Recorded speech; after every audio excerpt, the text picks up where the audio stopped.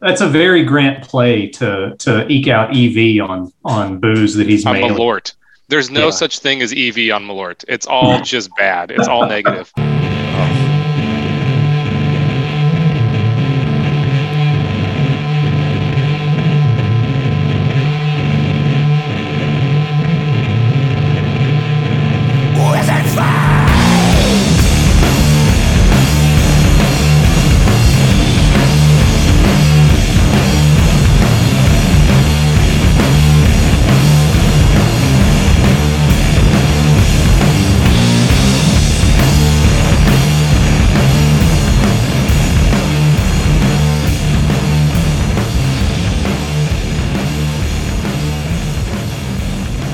Down the hatch.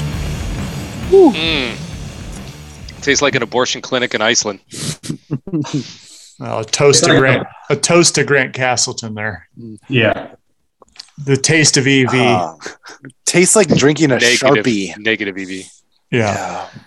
I've always heard a burnt condom full of gasoline. Well, you had I think some one day Malort at work in, lunch, like we tried to just think of a million different sayings for how bad Malort actually tastes. Casey, you tried some Malort when you were at D-Man. What'd you think? That is the fourth time I've had Malort. Oh, okay. You had it before. And I think many things about it. None of them good. Bitter. Yeah, I mean, like as a one-off shot, it's just you kind of make the bitter face and move on with your life. Yeah. But once you fall into a crowd that makes you do it every time, you get used to it. Yeah. No, you don't. I mean, it's the equivalent of a broken glass enema. There's nothing pleasant about it. Yeah, but the wrong way. Yeah, but what about the way you feel after? None of it's good. There's no good part about that. I don't feel better right now. Cam's actually going to pull what he did last time right now. So how are we going to wrap this up, guys? Yeah. Let's just end it before it begins. Are we done? Right. Yeah. Cam, done? Thanks, Moss. It was nice talking to you tonight. Yeah, man. Have a good night. Cam, what did you get from Grant for your Secret Santa? I got a couple. Let's document this tragedy. I got a couple Chronicles Ernham gins with Santa hats on them. I got the one card I'm using from him. He did a JM Daytone that has the title of the card crossed out. It says the list, like the naughty list, and then it has all our names on it. Which I don't know if he's saying that we're naughty or good or what, but it was on theme. It's the hit list. Yeah, and then I got a half-filled bottle of homemade Malort, and then another little shooter of. That's actually just fermented piss he fished out of his toilet.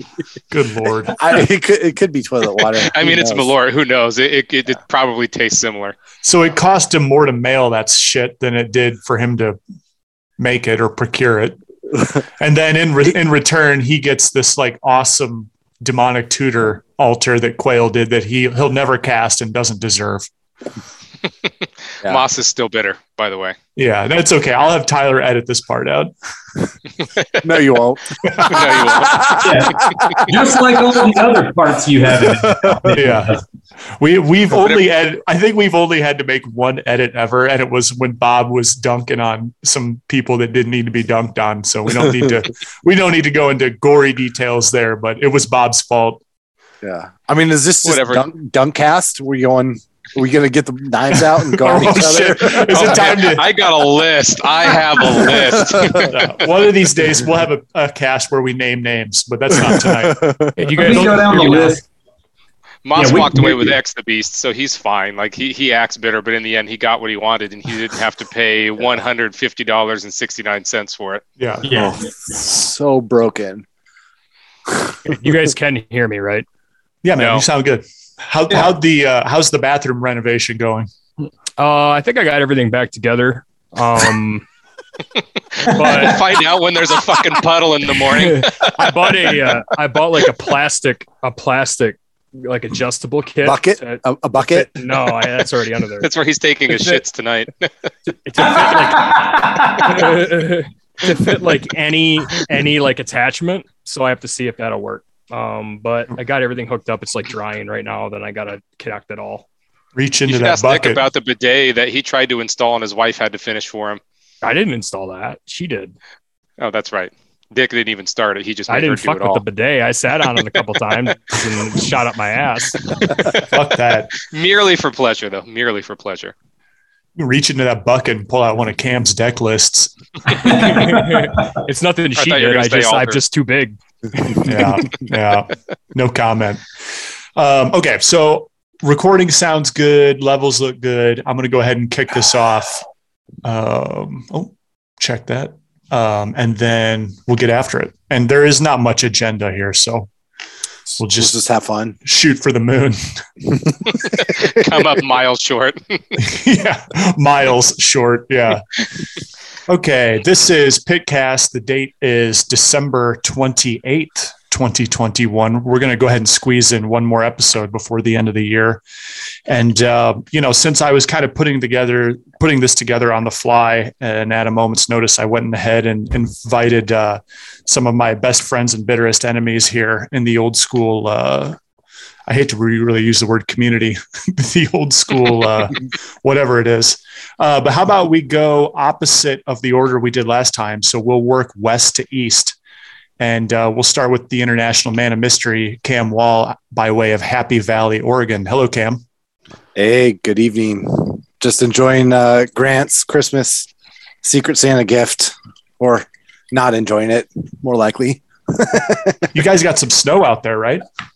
Yeah, we got dumped on, and now it's supposed to just get down into the 20s, which I know doesn't mean anything for you guys, but people out here drive like shit, and so the entire city freezes out, and nobody does anything until it melts. So we're in for a rough couple of days, but bunkered down, got plenty of beer in the fridge. Are you going to be able to? How far away is Lorian staying from where you're at? He's in Corvallis, I think. Yeah, or somewhere out there.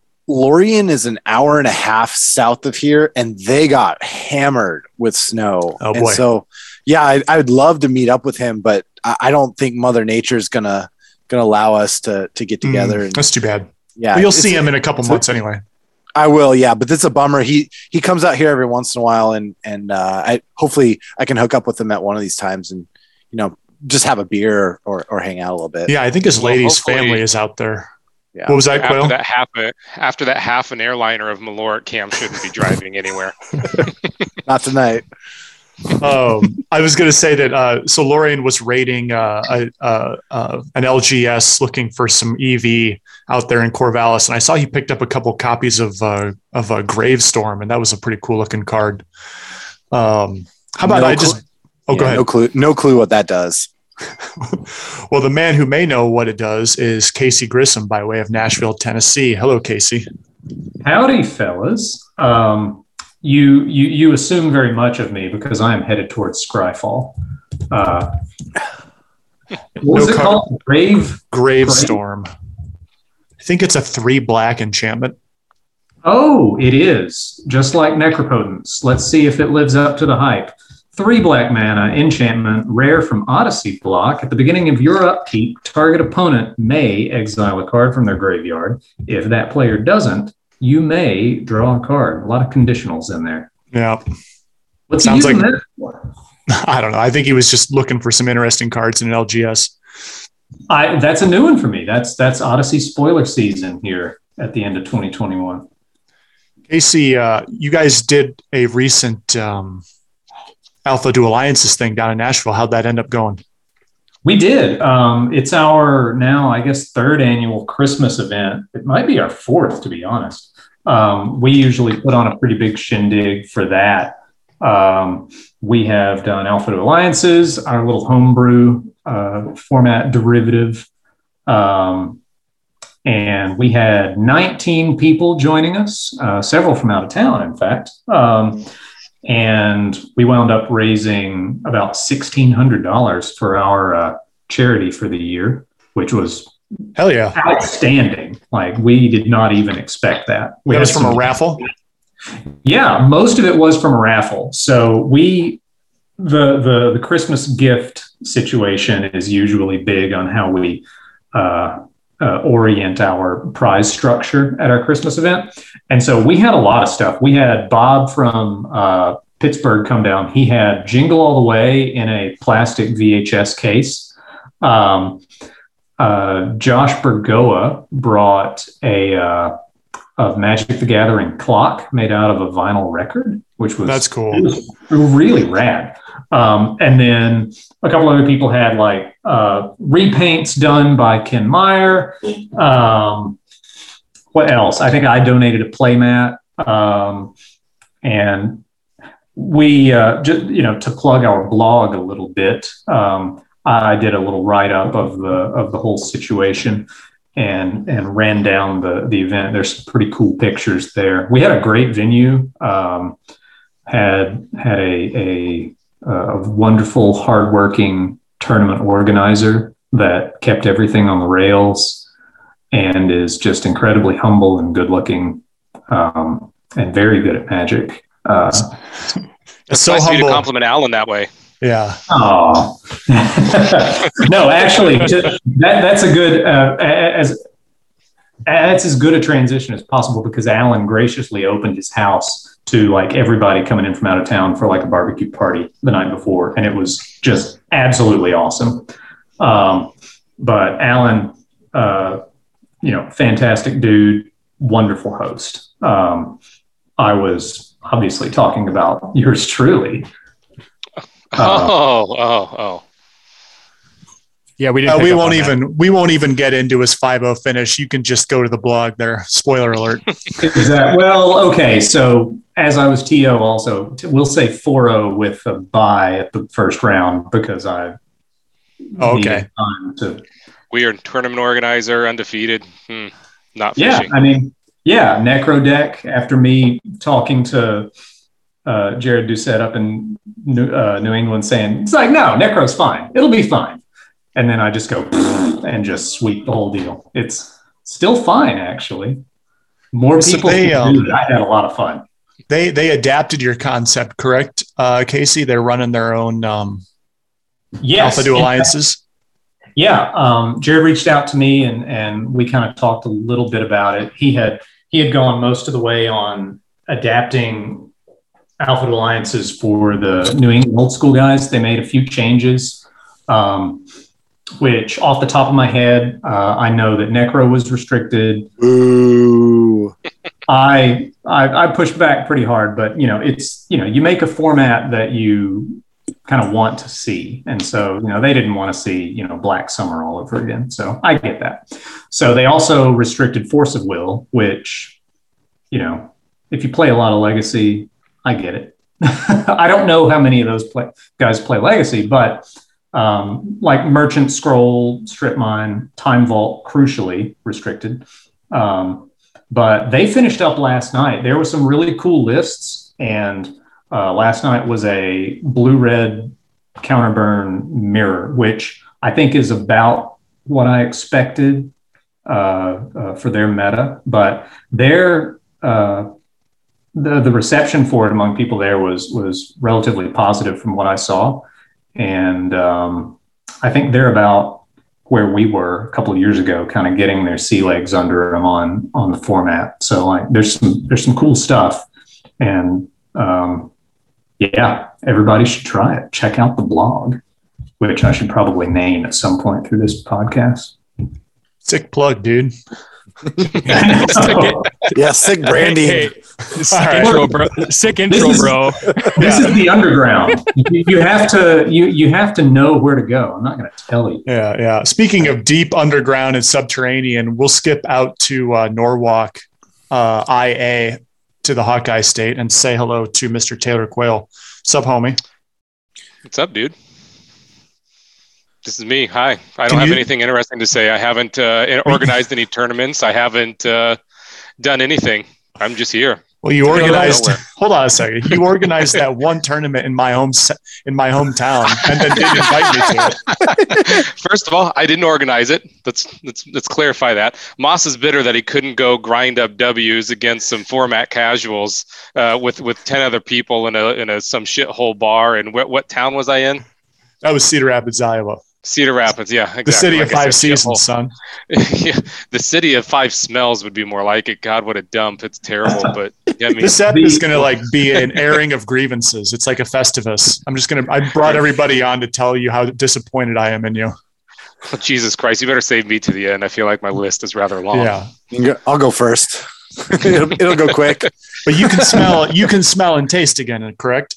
Yeah, I can finally. After 2 months, I was recovered from COVID from my last time leaving the house, and I haven't done so since. So that was a fun, pleasant experience. Just in time to get Omicron, though. Hey, but that was not bad. Apparently, I guess every single one of my neighbors has it. So that's cool. Not going outside anytime soon. Time to go lick some doorknobs. I never stopped, Cam. Let's be real.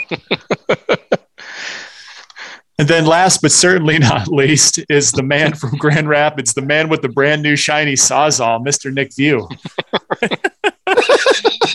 Our very own Rob Vila. I've wanted a Sawzall Rob Vila. This old View.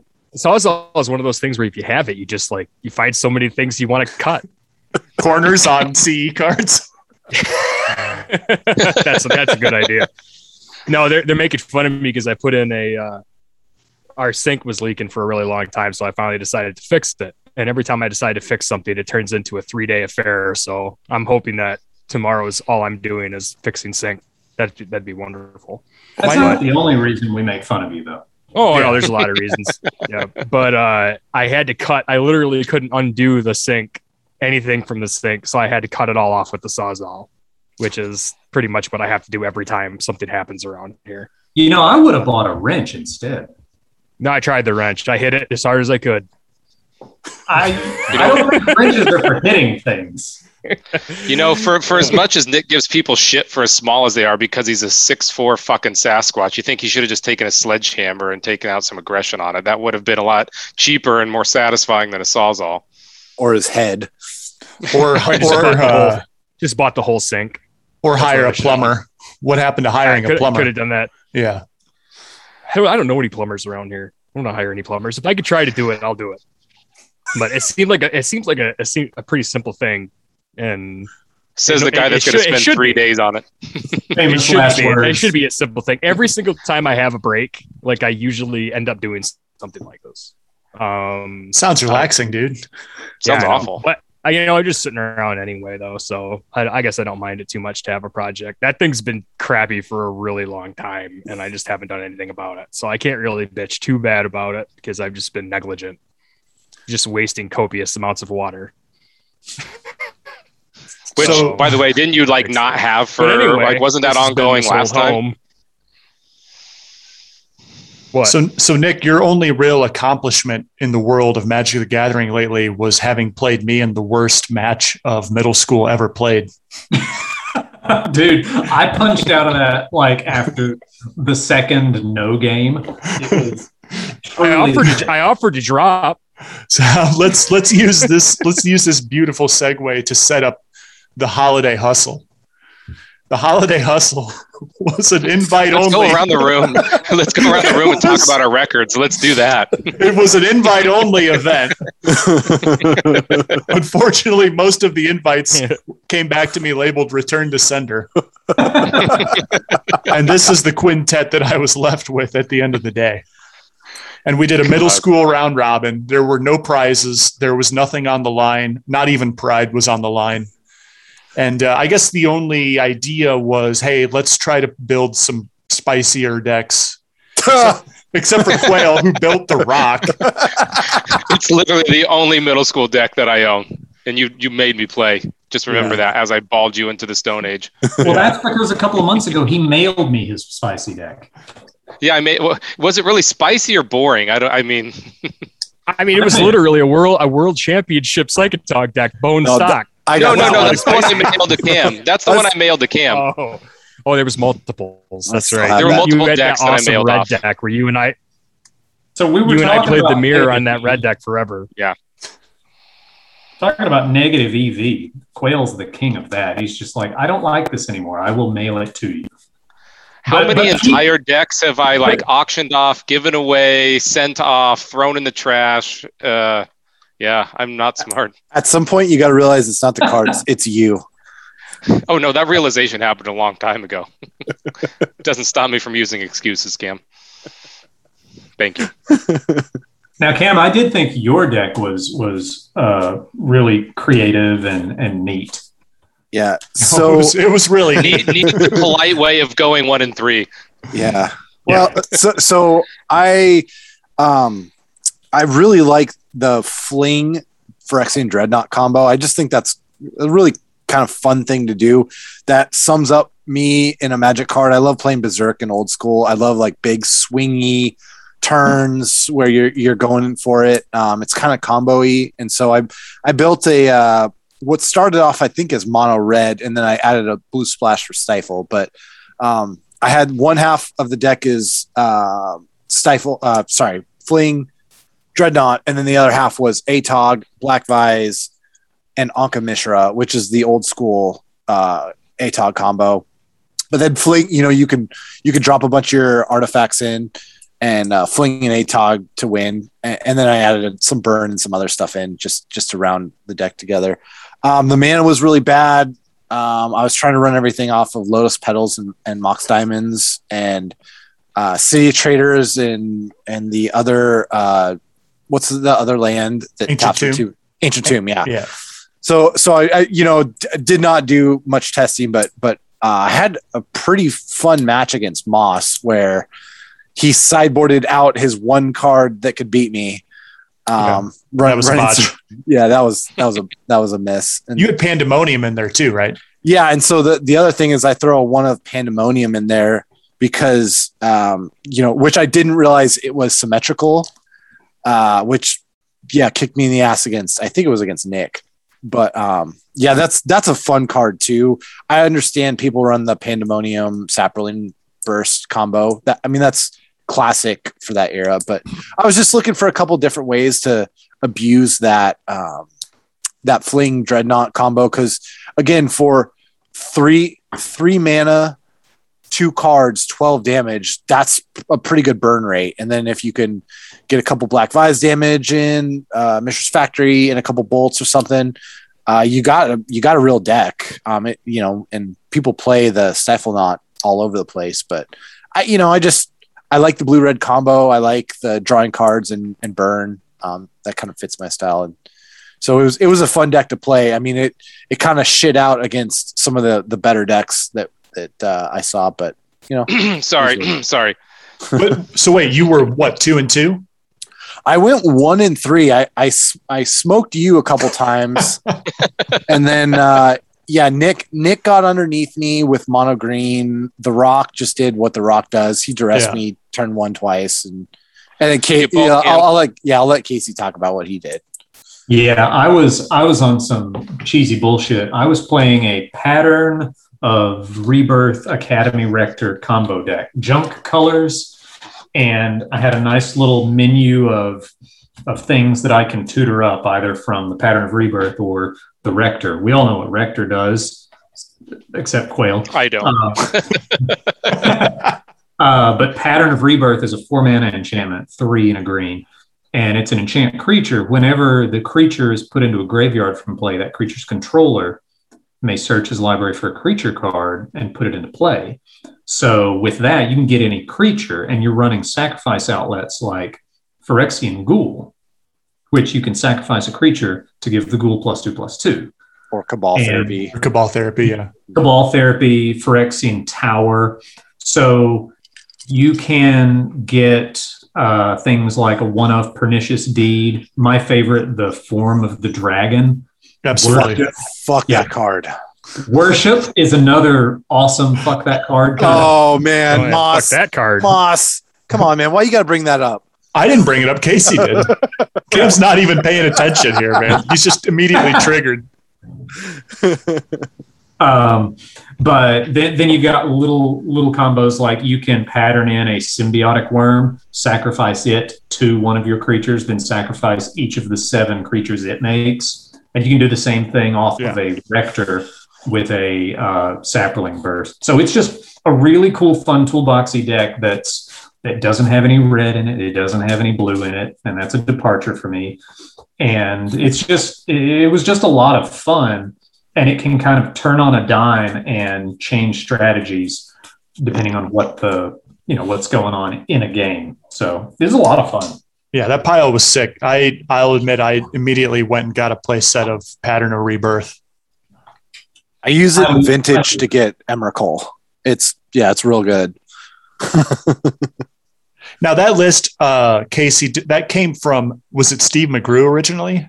Yes, this is the brainchild of Steve McGrew over in Cleveland. Did you make any tweaks to his list?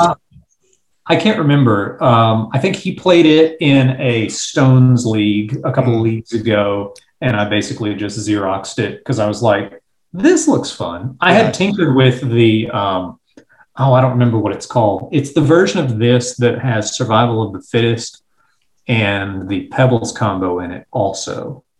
I'm blanking on the name, but that was a little clunky. I couldn't really get some good angles on it. So I was like, I'll pull the survivals out, put them in something else.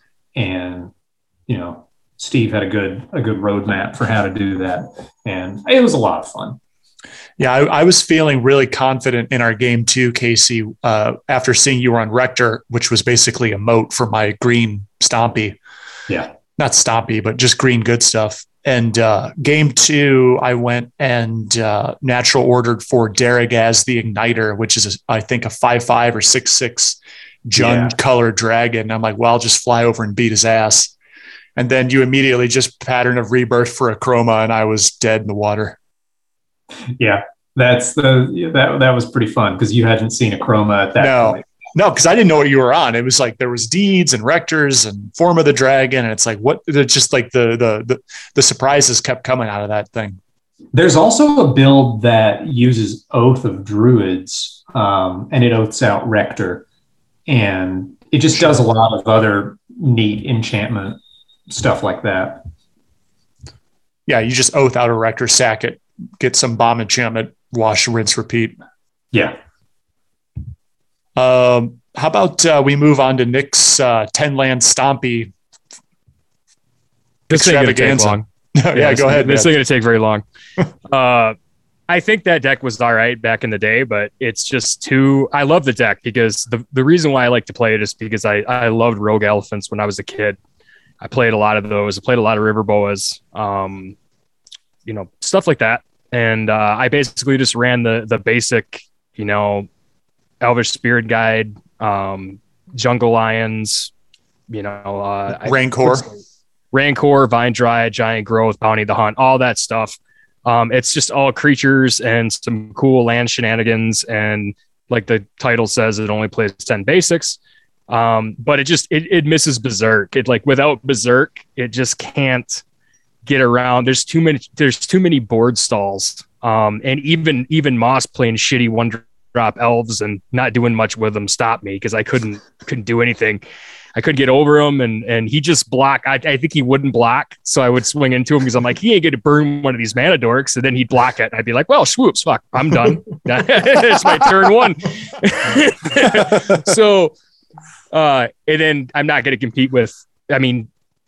Quail deeds me into oblivion. So when you got a bunch of 1-drops and you can hit deeds off of 3, you're just.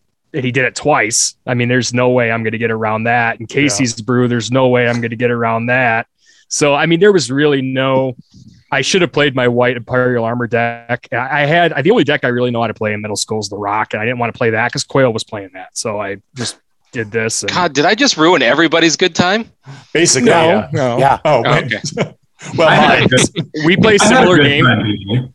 We play similar games of Magic. So, I figured you'd be on that deck, but anyway, but yeah, I like middle school. I've been looking for a deck to play that I want to play. That's not the Rock. So I know. Yeah, but I was just saying now you're leaning in, I think, on the Wizards Brew, right?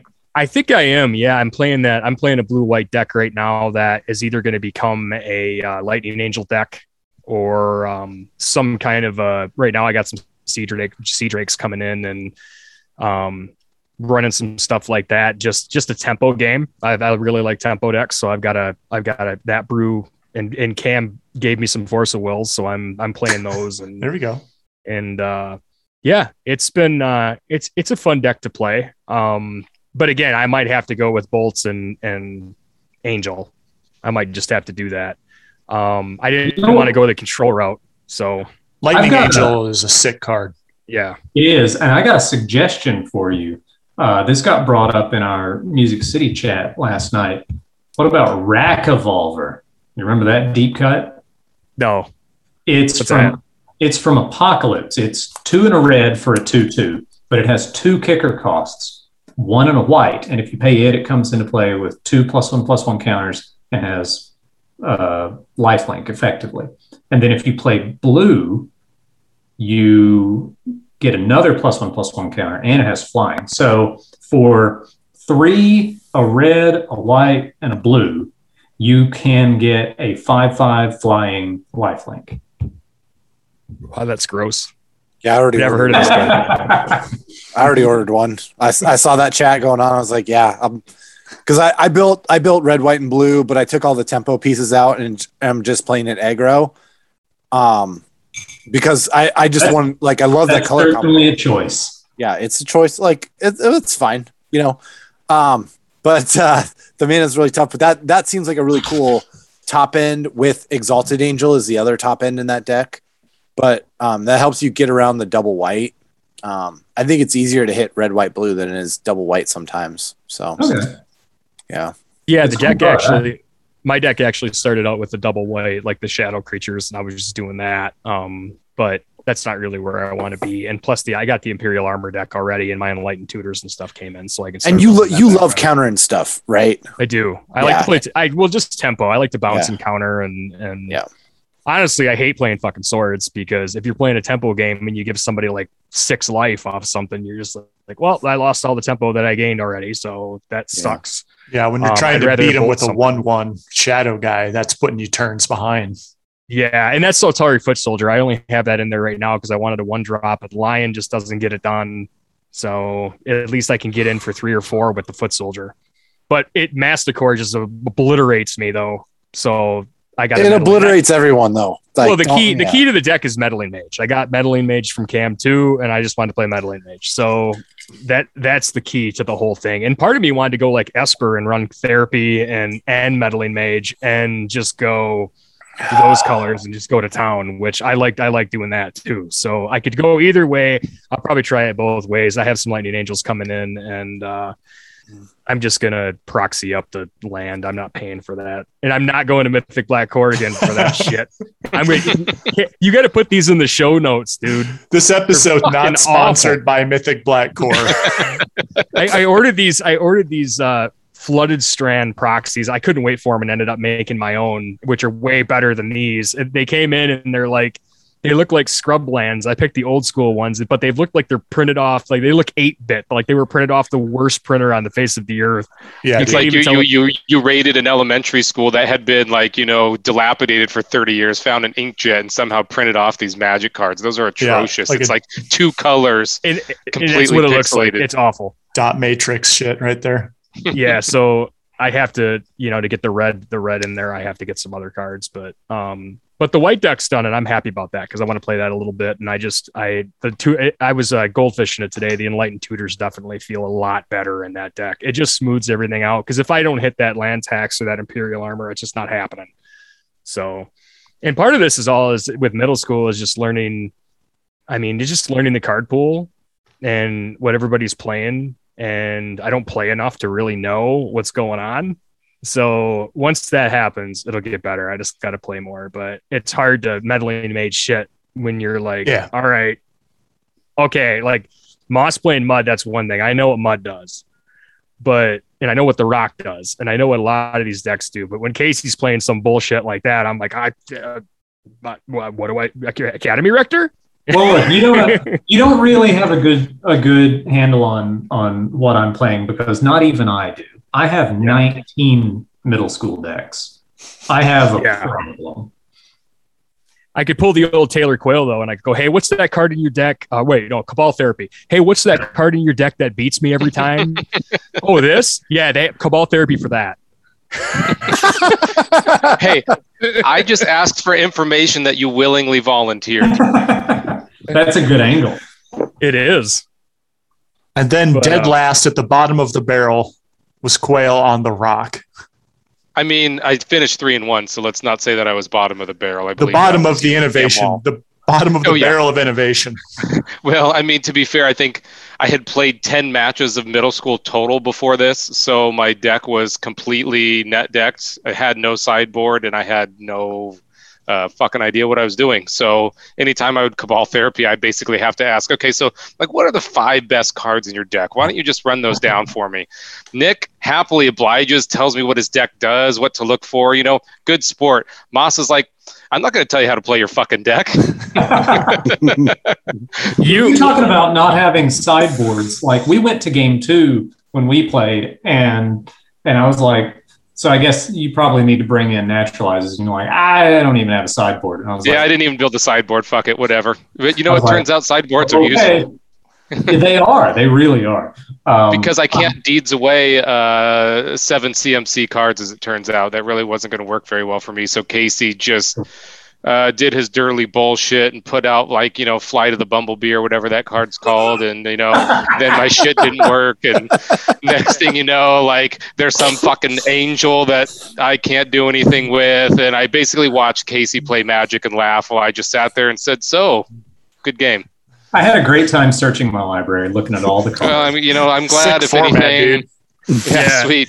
If anything, I'm glad that I could make you feel better about yourself, Casey, especially after you nearly died of that 12-hour cold you had. Before we get into his 12-hour cold, the best interaction I saw was when Quail played the Chainer's Edict.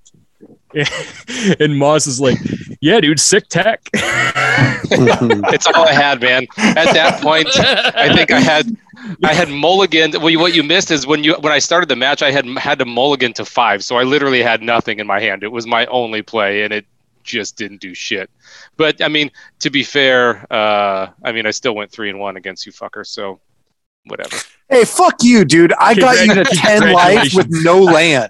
That just that shows like how brain dead the rock is, dude. We're a complete That's exactly why I built it. Even my stupid ass can pilot that deck. Like a complete Cro-Magnon man, Neanderthal can pilot it to a 3-1. I mean, I was drooling on myself and my forehead with, you know, its 45-degree slope, and, you know, it was just very easy for me to do. Like the hardest decision you have is basically either to play Birds turn 1 or Duress or Cabal Therapy. Well, I don't even play Birds in that build, so that's a pretty fucking easy choice. Yeah. Hey, do we want to talk about Wall Roots and how the notorious Wall Roots ramp engine? Okay. Here, no. Let's rewind. Here, they're gonna shit on me, but let me improved Wall of Roots. I don't know shit about this format, and I have to rely on the information of others. So me and Nick are playing. He's like, I'm pretty sure that you can use you can use as much mana as you want, but only once per turn. I was like, fuck it, hey man, 5 mana on turn 2. This card's awesome. And then I try to do it to Cam. He's like, yeah, I don't think that's how that works there, genius. Like, what do you mean? That's what Nick told me. Nick's like, well, that's what Casey told me. That is not what I told you. I did not it wasn't Casey. Somebody else told me that. I don't know who it was. No, I don't know who it was, but Casey's sitting right here. Yeah. But to be fair, we didn't play that way in me and Nick's match. We didn't play it that way. Because I was going to say, speaking of Cro-Magnon rock pilots, I figured you got that little bit of tech from Carter. Yeah, no shit. the biggest brain of them all. Hey, you just gotta angle shoot your way to those W's. Yeah, Carter has to take a couple alpha brain pills before he plays the rock. Spicing it up by throwing STPs in it. Yeah. Just to make the mana worse. Yeah, sick Vindicate, dude.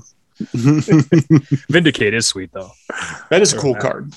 It's a Brian Snoddy card. Definitely. Yeah. Full art. Which, by the way, Moss has all of his signatures. Humble brags. Yeah, I have that card signed. Which he got done in 1994, by the way. Yeah, before it was designed, correct. Yeah, correct. Yep. I'll go ahead and talk about my pile here. It ended up being. It was a cool pile. It wasn't good. It was green good stuff. It had cradles, my 3 signed cradles in there. I had my play set of Survival of the Fittest signed, of course. That's the end of the good stuff. So the rest no. Natural Order. Oh, okay. Natural Order was in there. My favorite card ever. And then it was just a ton of ramp and then big dudes and then some other what I thought would be cool cards, but turned out to be Cam Wall clunkers like Overrun. No, I will say credit where it's due. Your list is the list that I, in my heart, always want to play because Natural Order is cool. My favorite creature growing up was Thorn Elemental. Yeah. And like it triggers the lizard brain inside my Magic player self. Yeah, dude, that Secret Force deck is such a little kid deck, but it's so much fun when you Natural Order away a Llanowar Elf after you tapped it in the Wall of Roots and you go get Symbiotic Worm or Verdant Force or Thorn Elemental or just one of these absolute bombs. And then yes, some like some moron edge lord can swords it or counter it or whatever. Quail. Yeah. Why do I feel so targeted right now? Can tear it. You do whatever, but like Ben and I were talking about this the other night. Is like who is the hero and who is the villain in that story? Like, yeah, dude. Well, I beat Cam with Daragaz the Igniter, so I was clearly the hero. Although he was playing Pandemonium Dreadnought Fling, so that was also pretty cool. Hey, what is Daragaz's little special ability when it deals damage? It's like 2 in a red. So if he deals damage to a player, it's 2 in a red to activate, and then you name a color. Opponent reveals their hand, and they take damage equal to the number of cards of that color in their hand. That's cool. And maybe 2. I don't remember if it's 1 damage or 2 damage per card, but it's a nice little bonus there. He got me with that at least sick. once. Yeah. That card was sick. Usually I just go get Verdant Force or Thorn Elemental though. But yeah, that deck. I mean, it did a lot of powerful stuff. It could, or I could just like play 2 or 3 elves, drop a Cradle, and then hard cast Thorn Elemental. The problem is it just didn't have enough answers. Cam, what I fucked up in game 2 was I don't know why I did this. You're so mad. I was frustrated because I didn't realize I had done this, but I accidentally sided out my Uktabi Orangutan. Ooh. And I brought in Naturalizes to fight against Dreadnought. But for some reason, I didn't realize that I'd taken the Orangutan out. So then in game 3, I think it was, I had Survival and I like activated it and intended to go get my Orangutan and then realized it was in my sideboard and I got tilted. No sex monkey. Denied. Yeah, I got rancid. Yeah. Rancid. That was a rotten finish. And then game 2, Cam balled me where I forget what I did on turn 2. I think I played a Werebear, and I'm like, there's no way Cam is going to Dreadnought me on turn 2 games in a row because he did it to me on like turn 2 of game 1. And I'm like, there's no way he's going to fling a Dreadnought at me on turn 2 of game 2 as well. So I'm like, rather than hold up for the Naturalize in my hand, I'm going to cast this fucking Werebear, this 1/1 ding dong. I pass the turn, and Cam's like, land, pedal, Dreadnought, fling, and I'm like, God damn it! The fucking odds that you're gonna do that to me 2 games in a row on turn 2. I'm so sorry. Oh my God! Oh Jesus Christ, dude! This was also the first time I ever beat Moss in a quote unquote official, There was nothing. I'm like, this is officially lame, maybe. Yeah, I don't care. Well, your matches were Quail, but our match was obviously. My match versus Cam was fun. It went right down to the wire, both games. And but the best part was game 2. Cam throws out a Black Vice turn 1, and I'm like, all right, I'll just pitch Fine Dryad, and I'll just do this, and this, and I was way under the Vice. He was like, God. That didn't work out. No. I was like, yeah, probably not a good thing to play against me. Yeah. But so the final standings, we had KC 4-0 on the what do you call that deck? Just Pattern Rector. Pattern Rector. Rector Pattern. Rector damn near killed her. That's what I always think when he says that. Rector damn near killed him. So 4-0 on Rector Pattern. Then it was Quail Cue Ball on the Rock. And then 3 1 and 3 dinguses on Secret Force, 10-man Stompy, 10-land Stompy, and Panda Knot Fling. 10-man Stompy, something different. Yeah. You got to pay extra for that. You got to go to my OnlyFans. 10-man Stompy is what wrecked her. 10 men Stompy. Speaking of rotten, I would play. I thought about playing the Madness deck too. I want to put that together at some point. I just know there's been built some chatter. that. You did. You had some chatter going on about that, but I keep like finding Madness cards in like the bulk bins at the comic shop and stuff, and I'm like, So I should build this deck. Madness is one of those decks that I guess it started its life as a standard deck and was pretty good there. And then in Extended, it kind of worked out well. In pre-modern, the format's even wider still, and I think people are still kind of hanging on to the nostalgia of Madness and the block cards. And I think that there is enough room in the rest of the format to bring Madness out of its like tempo-y shell that it was as a standard deck. So like obviously you get Squee that you can, and I've got like 3 Squees and a Gigapede that I'm going to pitch to Wild Mongrel. I've put survivals in mine so I can, fart out 4 little lizards and kind of just go from there. And then, you got enough blue cards where I think I'm running like 3 Force of Will and like 3 Dazes. And like you can fiddle around with Intuition and Accumulated Knowledge, that little combo. Mm-hmm. So like there's a lot that you can do. I don't know if any of it's any good.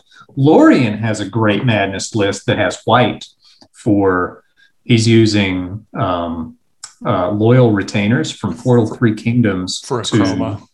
Yeah, to go grab Akroma. Another cheesy Akroma cheat, which near and dear to my heart. And he's also got meddling mages in there too if he's in white. So all roads lead to Akroma. They kind of do. And survival. And Force of Will. So that's a deck. There you go. I love Mage though. I love playing Meddling Mage. When I was playing Modern though, I used to play the Humans deck all the time and got Mage so many times. I just wanted to burn the card the first time I saw it. So when we started playing middle school, I was like, fucking Meddling Mage. God damn it. When Casey played against me, I'm like, I can't get rid of it. I can't get away from it. It's back, baby. I got an Esper Psychotog deck with Meddling Mages in it.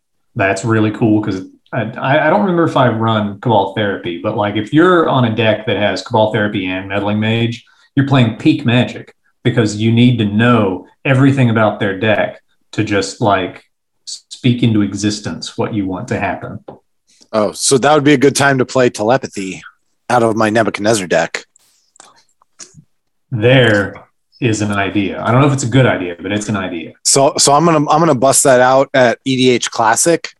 That card is a 1 blue enchantment that everybody has to put their cards on the table. It's like there's an old school card that's like that too. Out of Revelation, yeah. Yep. But it's 1 blue, so you can cast it on turn 1, and everybody else just is like, "Fuck." And then it's a great EDH card, dude. Especially if you're playing like a 1-turn beater, like a Bruna deck or something like that, and normal at EDH. Nobody ever plays it that I've ever seen, but I'm always thinking like, everybody's who's got counters and who has removal. Yeah, there's no mystery there. And really, the whole point of me to play any sort of multiplayer stuff is just to get under people's skin. Like it's not who cares if you win or not. I'm just looking to cause some havoc. Yeah, it's like a game of Risk. It's like a game of Risk, and you're just attacking all sides. You guys aren't selling Napoleon dynam. Cam's Napoleon. You guys aren't selling me on EDH, by the way. No, you shouldn't play EDH. What's funny about telepathy, though? You think like, oh yeah, this gives me the advantage. This is great. I know. The thing is like it's so weird how much it warps a game of Magic to just know where everything is. Because now you're just trying to figure out how your opponent's going to get around knowing what you have and that you know what they have, and now you're just even worse of a mindfuck than you were before, where you didn't have telepathy because you were just playing shit. Yeah, it's kind of like that with Zur's Weirding. When you play that and the game just slams to a halt, or stasis or something like that, where the game just slams to a halt and you're like, okay, I'm not even playing Magic anymore. I'm playing something else. And it's interesting to see what people react to when you do something like that. You drop Zur's Weirding and then Wheel of Fortune. You try to figure that out. Yeah, that's a trip. But to me, it's the whole human element where you're playing with your buddies, you're trying to mess with your buddies, you're trying to have a good time, and like whether you win or lose, nobody's gonna remember that. But they're gonna remember the time they get telepathy on turn one, and then you've got 7 counters in your hand, and everybody just laughs at you, or you kept the dog shit hand. Cam puts his hand exposed in his lap. Nobody else can see it. Yeah. You got to go sit on it to find out what's in it.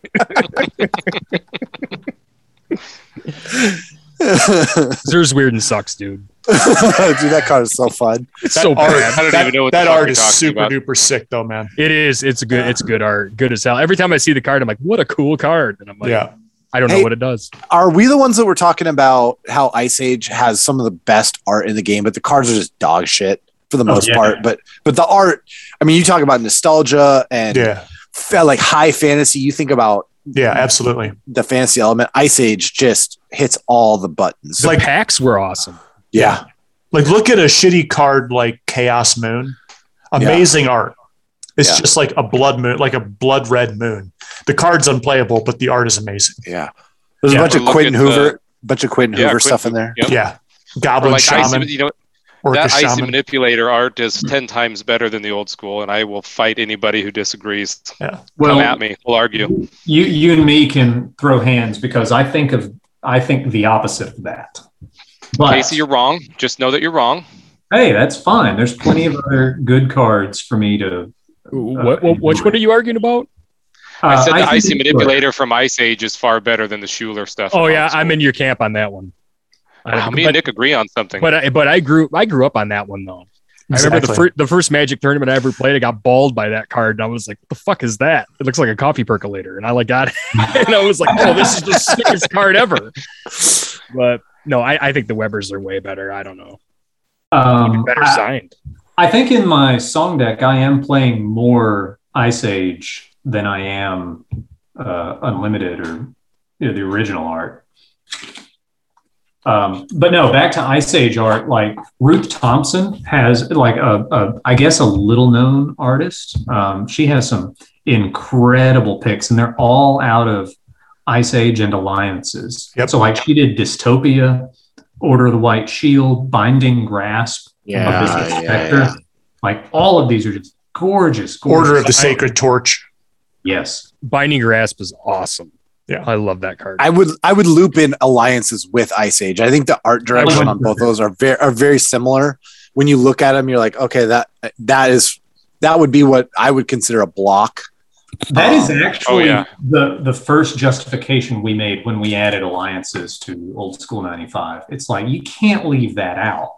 Like flavor-wise, like whatever it does to the format, playability-wise, like it'll just do what it does. But we can't not like have these cards on the table. Like Thought Lash. Alan has this incredible Thought Lash. Oh, fuck Thought Lash. God damn it. I hate that. Alan beat me on that. I didn't know what he was doing. It's incredible. So the Thought Lash and Field of Dreams combo. Field of Dreams, what's it from Legends? Everybody plays with the top card of their library revealed. Thought Lash from Alliances, it has a cumulative upkeep of exiling the top card of your library, and then you can exile one card from the top of your library to prevent a damage. So on your upkeep, what you can do is after you pay your upkeep, you can exile cards to prevent damage and essentially demonic tutor for whatever you want to come to you on your draw step. And so he has it in a mainly mono blue shell to support Power Monolith. And every pickup game I played with him on that deck, he's beaten me. And then just so happens I get the luck sack, and he has like 2 draw 7s in our Alpha Alliances event, and both of them are just crap for him, and they win me the game. And that's pretty much it with that, because that deck is like pure inevitability. You just sit there and you're like, what's going on? And it's terrifying. Yeah, and you're like, he also has, with the amount of blue cards he has in the deck, he also has access to 4 Force of Will, which is very, very strong. Yeah, and it is one of the coolest decks I think I have ever seen anyone come up with. Yeah, that deck is nutty. The only thing I don't like about the Ice Age cards are I hate that burnt orange red color. It just bothers me because if you mix it with any other red cards, it looks so bad. It's a little deeper red, darker red. It just doesn't. I mean, if you put that next to it like a beta card or something like that, a red card, you're just like, ugh.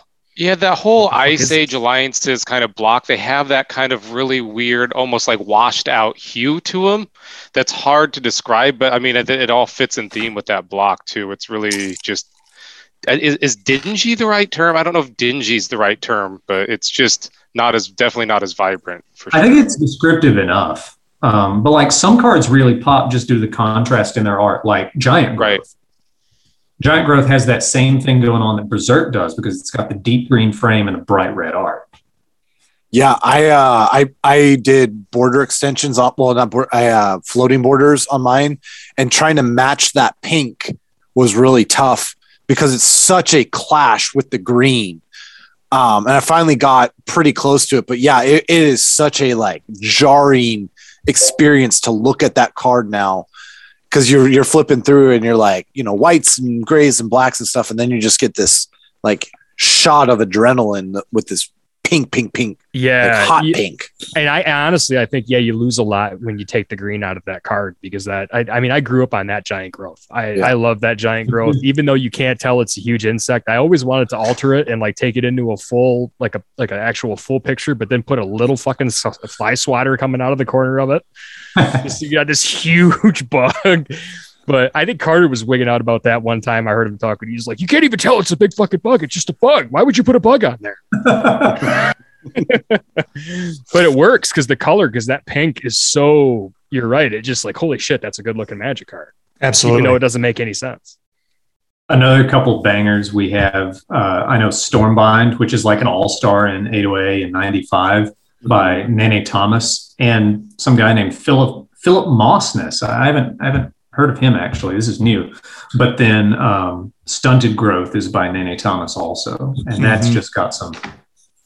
That's actually got some legs in middle school. There's a mono green kind of land destruction deck that can use it, and it's also cool and irritating. Some baller art that Tadine did was Naked Singularity. Ooh, classic. I mean, the card's not playable, but it's really sick art with everybody's head kind of like twisting together and going up into the sky. Naked Singularity is one of those cards everyone knows from the LGS's rare binder. Yes. Got like a stack of price stickers on it that's like a quarter of an inch thick because nobody's ever bought one. I do like the special land borders on Ice Age though too, like the pain lands and stuff. I don't know. I like that. I like that Maze of Ith border. It makes the art pop too. And like Lake of Dead was by far the best art in Alliances. That card is just, what is it? Did Ventners do that art? Yeah. That's like I think that's one of the few cards that I still remember from back then. Just like pulling that out of a pack and my mind just being absolutely blown. I mean, honestly, like Magic the Gathering is the reason I went to school for graphic design, along with artists like Pusshead and other things from album covers. It was just like what are these guys doing? I need to do more of this. Yeah. I think Tadine really, really shines in that set. I really like Balduvian Conjurer too. Like it's got that alien looking art. Like the dude, you don't know what the dude is. He's just some kind of weird, sorcerer with a. Dude, he's a conjurer. Yeah, he's a conjurer with a weird plant. I don't even know what that plant is. It's like, but he's got that skeletal look to him, kind of. Yeah, and the other one, Hoover, I've always loved this one, is Balduvian Shaman. Mm-hmm. That's got so much color in it. Dude, how about the depletion lands in Ice Age? The card sucks. They're unplayable. But the art on them, like Lava Tubes and what's the other one, like Timberline Ridge, those art is just incredible. I'm guessing it's probably Alexander who did them. No. So, okay, here we go. I got them. There's Lava Tubes, which is Brian Wackwitt's Land Cap by L.A. Williams. L.A. Williams, yeah. River Delta is Sandra Everingham. And Timberline Ridge by Menzies. and then Velt, which is another Wackwit special. Yeah, Velt is a beautiful, beautiful Magic card. I just wish those should have been dual lands. They should have been ice, snow covered dual lands. Hell yeah, dude! And they did end up printing those, right? Snow duels or something, effectively snow duels. Kaldheim, I think, Yeah. had snow duels. But originally in Ice Age, they were trying to basically make it, and one of you guys may know more about the history than I do, but from what I've heard is they tried to basically make it a reboot of A standalone, yeah. Yeah. So the Pain lands that we got were going to be a series of quote unquote fixed dual lands. And so I think, I don't know if this is true or not, but that makes me think that there were going to be 5 more in enemy colors. But yeah, I mean, Timberline Ridge is one of my all-time favorite land arts from this era. It just sucks so bad. Yeah, they just they're. I don't know why so many of these Ice Age cards are overcosted and they're unplayable, or there's some really cool effects in there, but they can't keep up with even alpha beta cards. No, not at all. It was just a different era of play testing. Yeah, they didn't understand the game yet. Here's a little bit of trivia, and we'll do like a little guesswork. There are 3 lands that do not make mana in Ice Age. Can you name them? Hall of Mist, Glacial Chasm, Yeah. Glacial Chasm, Halls of Mist, and Ice Flow. That's it. Halls Wow. is the deep cut that I thought you were going to whiff on, but No, I've got one signed.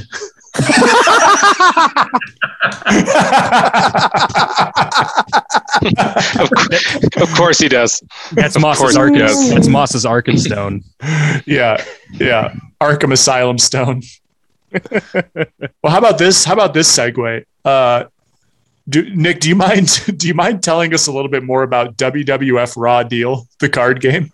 Yeah, dude. While we're diving into 90s card games here. Okay, so my brother and I there was a little shop in town, and they sold like that, and that's really about it. The guy had like some sports cards or whatever, but he had those, and my brother's like, you got to get into this Raw Deal game, and like we got starters. I got Kane, and he got Rikishi, and a bunch of other people. Raw Deal sounds like when Cam does a trade. For me. Yeah. Well, so basically you got your character, and then it's a really easy game to play. We picked it back up within like 10 minutes. It's super interactive. You play it a lot, you build fortitude, you hit big moves with more fortitude on the board, kind of like mana. And then there's a ton of reversals, and then you do damage and you win by basically milling somebody out. So when they can no longer, they KO if they end the turn without a card in their arsenal, and then they're pinned if you make them flip a card and they can't flip it. So anyway, we thought that when the game ended, it ended. And I remember at Kumite, there was some dude there, I don't know who it was, and he told me that they were still playing Raw Deal. And I told my brother about it, and I was like, wow, they're still playing. It's going to be a little bit like old school. So we get on the old school Discord after we learned how to play, and we're still throwing our old cards around. My brother bought me like 4 starters, and I just cracked them and tried them all, and we just played them, and it was fun to just play the precons. But what I found out was that community is a lot like our community, where what they did was like, okay, they're not printing these cards anymore. We're all wrestling fans. We have graphic designers and stuff. We know how to do this. We got the card borders and whatever. We're just going to keep making cards. So a bunch of guys got together and they started doing expansion sets, and they errated the old cards that were busted. And then they just kept going. So there's a bunch of different ways to play. There's classic, where if you just want to play paper, classic, there's that. And you can play over webcam. And then they've got virtual classic, and virtual classic is basically played on Octagon or OC TGN. It's like a tabletop simulator kind of thing. And what they did was they made all of the cards available virtually or printable so that you can proxy. They just play all proxy, because if you want to buy some of the cards now, it's like they're not as expensive as old school cards for Magic, but some of them are insane. But they're like it's like, I don't want to pay $40 for this fucking finisher move for Kane. I'm going to play this deck one time. Tombstone Pile Driver. Yeah, the Tombstone Pile Driver, which I did actually order the other day, but it was only $14. So anyway, but it was, I just thought it was. Well, that's the money you saved on not hiring a plumber for your bathroom remodel, right? Well, just putting it to good use buying WWF Raw Deal cards. Well, funny little story about that though is I actually had all the good Kane cards. I had bought them all, and I'm like, I'm never going to play this game again. And I'm like, I'm going to sell these. And I put them on eBay, and some dude, it ended up being a soldier in Afghanistan, bought the Tombstone Pile Driver. And I had like $5 shipped. And I'm like, oh, this is no problem. I'm like, in Afghanistan. I was like, oh, son of a bitch. I'm like, now I got to mail it to Afghanistan. It ended up costing me more than the card was worth, more than he paid to get it to him. And I was like, dude, I'm getting hosed on this deal, but I'm sending it to you just because you're over there and it probably sucks. Yeah. And he's like, dude, everybody plays Raw Deal here. I'm like, how the hell does that happen?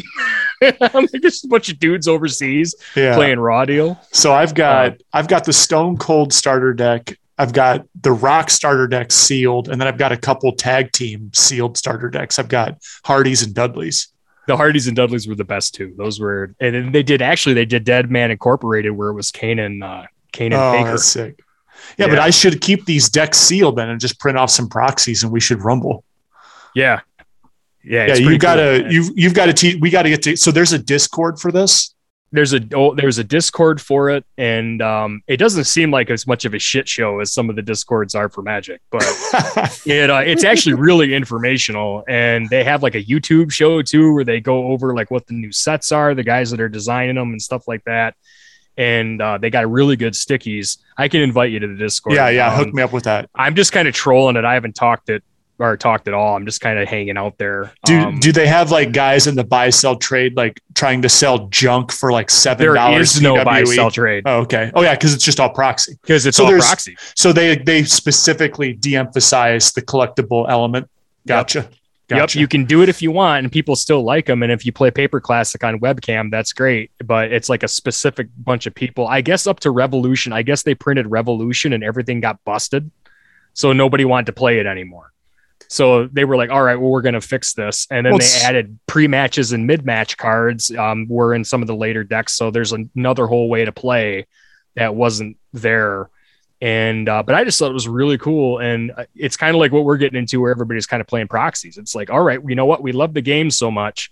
We are not only going to proxy the old stuff and allow that, but we're going to make our own shit. And we're going to have a panel of dudes around that are just going to figure this out. Well, it's actually just trying to figure out how to make a reserve list so he can become the Rudy and Daniel Chang of fucking WWE cards and just grind EV off of fucking morons. You get to a point though where the collectability outpaces the playability, the ability to play, right? So we're like, even if you've collected the cards and you have them, you don't really want to play with them because you don't want to deteriorate the quality. I mean, if you're just a maniac and it doesn't matter, that's fine. That is what it is. But like, if you, like in my case, like with my unlimited power, like, I rarely ever use it anymore because it's like, it's not in good shape as it is. And I don't want to make it in worse shape. And I'm not really, it's going to be worth so much more than I paid for it anyways, but it's like, it's that little lizard brain part of my brain that's like, hey man, you shouldn't be using this stuff, except for like rare events. And so like other communities of other card games have gone that way of what you're describing with Raw Deal. Like if you want to play Star Wars CCG or Star Trek CCG, you can find online communities that have like libraries where you can access and print every card ever made, including the cards maintained and developed by the players committees or whatever.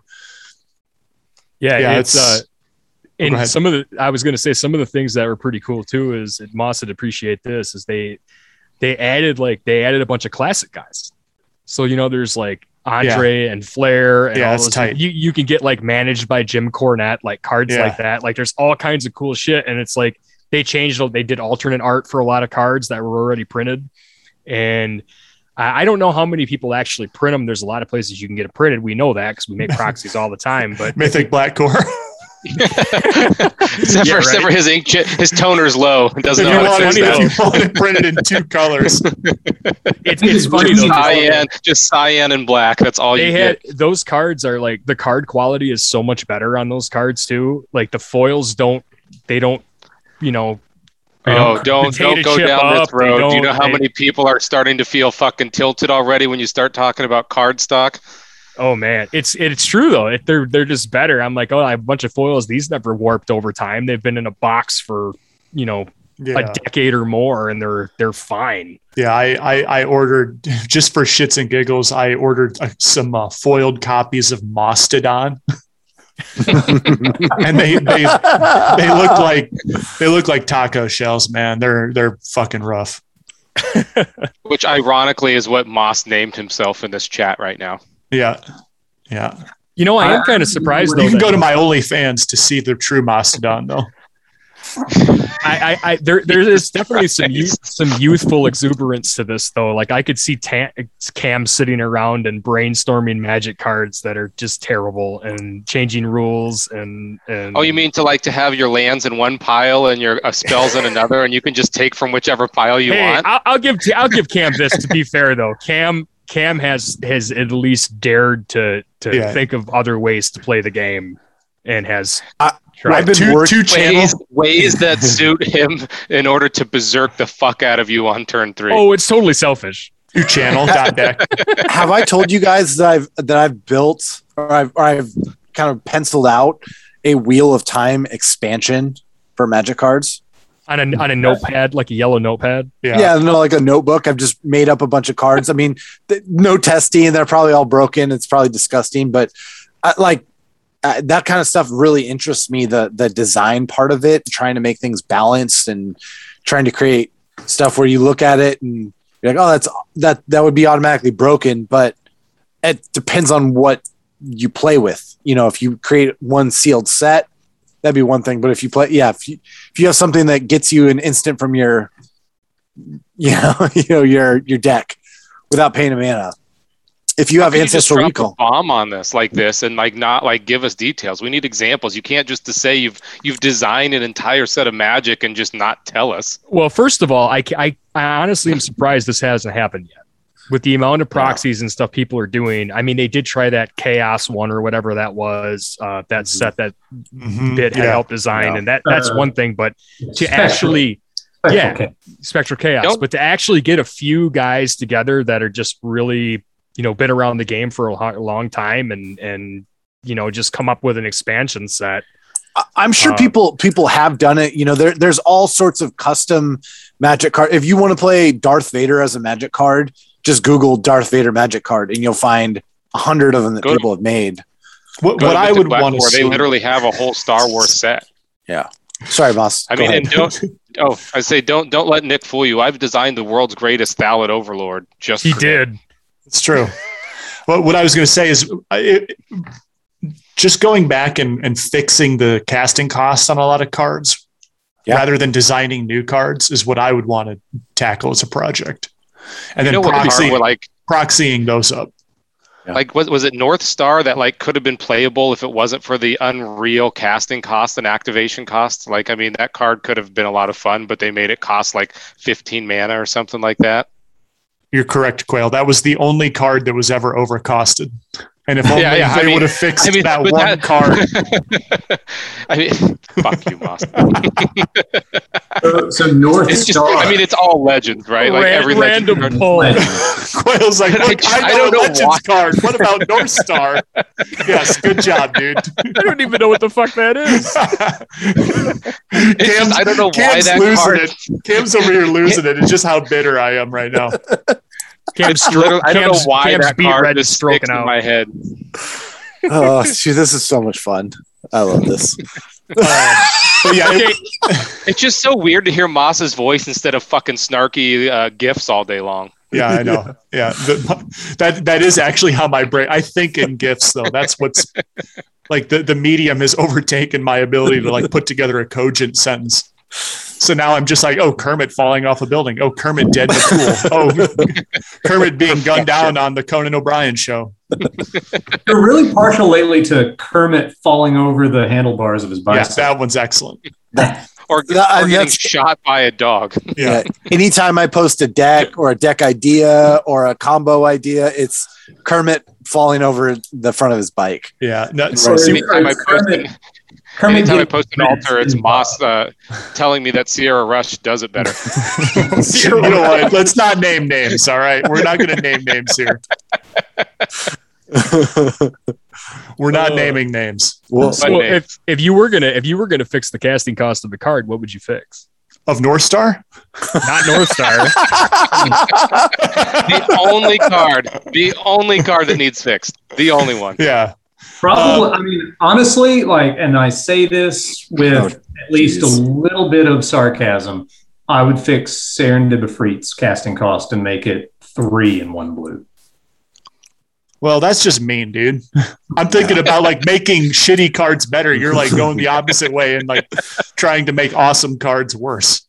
No, that's fair. I mean, the answer is quite obviously all of the legends. Correct. Yeah. You just basically drop all of the non-colored mana, right? So, your Elder Dragons are just 2 of their requisite colors and you can drop 2 off, stuff like that.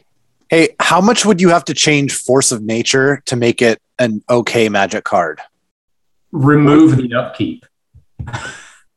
Yeah. Or would 4 green with a double green upkeep, would that be playable? No, I think I like Casey's idea. You just drop the upkeep. It's already 3 and 3 green or 2 and 4 green. It's 2 and 4 green. Yeah, that's impossible to cast. Yeah, if you can get that, then you deserve to have a Force of Nature without an upkeep. Exactly. Yeah. Honestly, if you're thinking small, how good would Ball Lightning be if it was just 1 colorless and 2 red?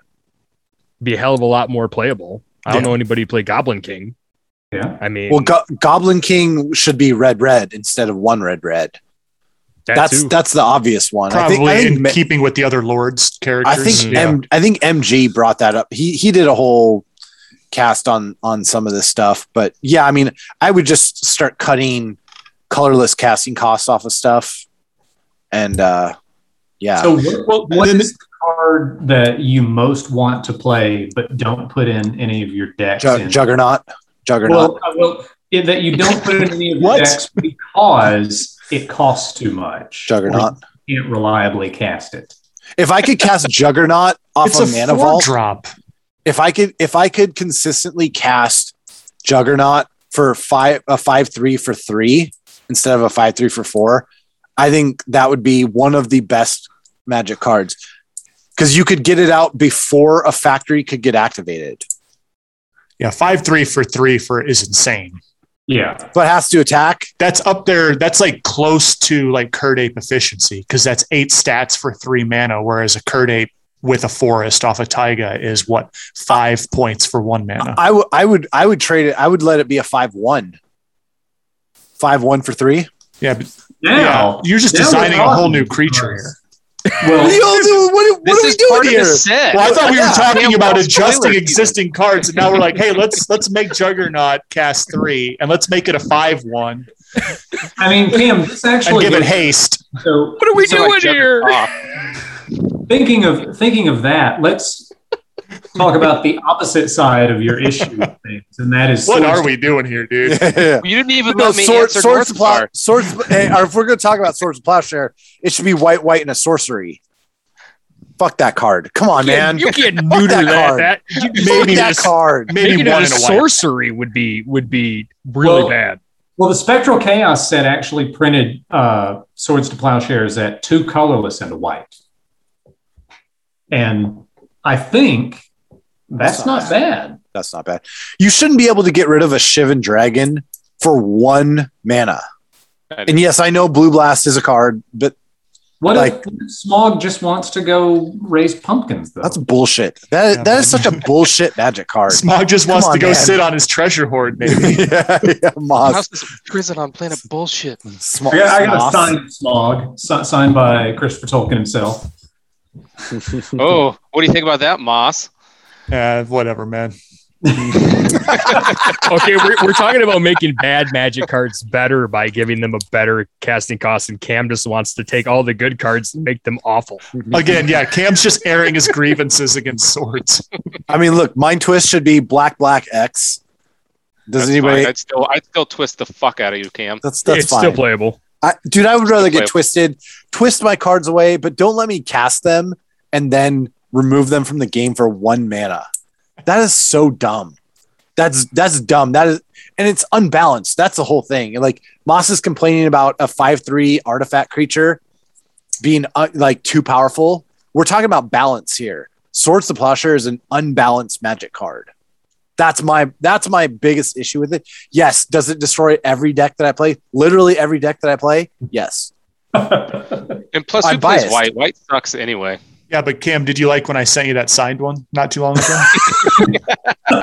Yeah, my trash can enjoyed it. No, dude, it's in my middle school list.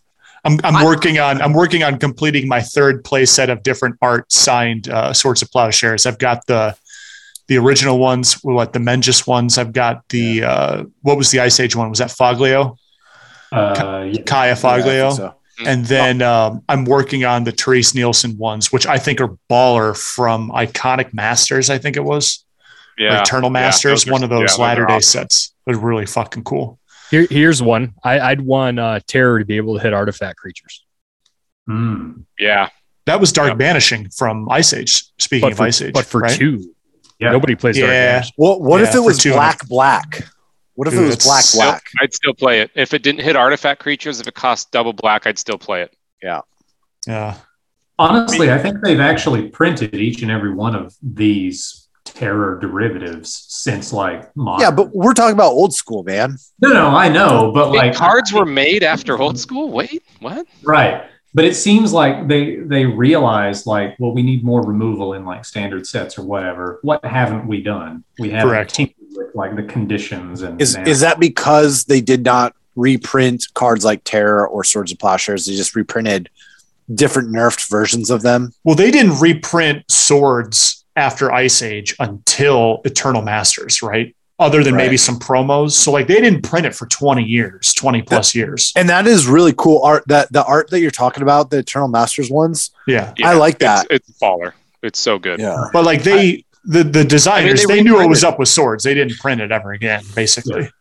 What about dropping a blue off Amnesia? There we go. Now we're talking. Now we're getting back on track. Or giving Ghost Ship a 2 blue regenerate, not 3 blue Yeah. regenerate. That art on Amnesia is sick. Amnesia's awesome. What if Air Elemental was 2 blue? I don't know what Air the rest- Elemental's already good. I mean, It's it's, just a 5/4 4/4 flyer. Yeah, Yeah, but 4/4 for 4. Wouldn't that be okay? Wouldn't that be better? That would be really goddamn good. That's too good. Yeah. Yes, 4/4 who for is- 4 with evasion's really goddamn good, dude. In Aren't blue, we of talking course. about? Aren't we talking about making creatures better? Yeah, but we're I mean- talking about making like you're taking like decent creatures and making them busted. We were trying to. The original idea was we were going to talk about like cards that are North Star. unplayable, We were and gonna let's talk make about them, North we Star. were going to talk about North Star and Bartel Runax. Hey, but Bartel Runax actually isn't awful. Yeah, It's I just- mean, you want to make like Pearled Unicorn 1 in a white? I mean, is that what we're talking about? Yeah, we'll play So small dude, ball. Cam. My fucking daughter would love that. Give her all Dude, the I'd like. Pearl Unicorn. I'd fucking love it if Urgrator didn't have to attack every turn. You know what? Same with Juggernaut. While it's a 5/1 that just sits there and blocks. Yeah. All Let's right. make all walls able to attack. Let's do that. Here's a little cycle from the Legends creatures. There's like Princess Lucretia and Riven Turnbull, which are like huge bodies, 5/4 and 5/7, that tap to add a mana. Lucretia adds blue, Riven adds black. Sure. And it costs like Lucretia costs 3 a black and 2 blue. Riven Turnbull costs 5 colorless and a black and a blue. Like, Which by that point, if you have 7 mana, why do you need it to make mana? I think Exactly.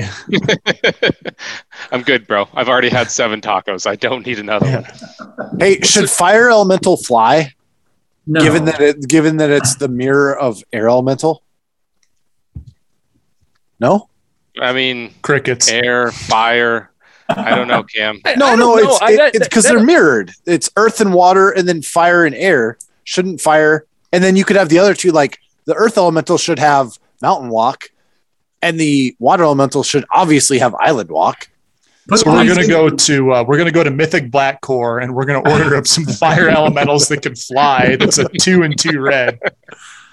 This sounds like some fodder for your Wheel of Time set. Yeah. I'm sorry that we want to make creatures that are actually playable. Cam, and if your set doesn't have a playable North Star, I'm going to be pissed. I'm going to call it the Big Dipper. It's Queen Dar. I mean, I get with the red though. Like, I mean, they've already got the best beater ever in Siobhan. So if you give them a dies for 1 white, flying 5-drop, I mean, that's now you go from Dragon Whelp to a flying 5-drop. You actually have a red flyer deck with a decent curve to it that are pretty good. Yeah. But yeah, I don't know. I always just go to things like what if Control Magic was like 3 colorless in the blue?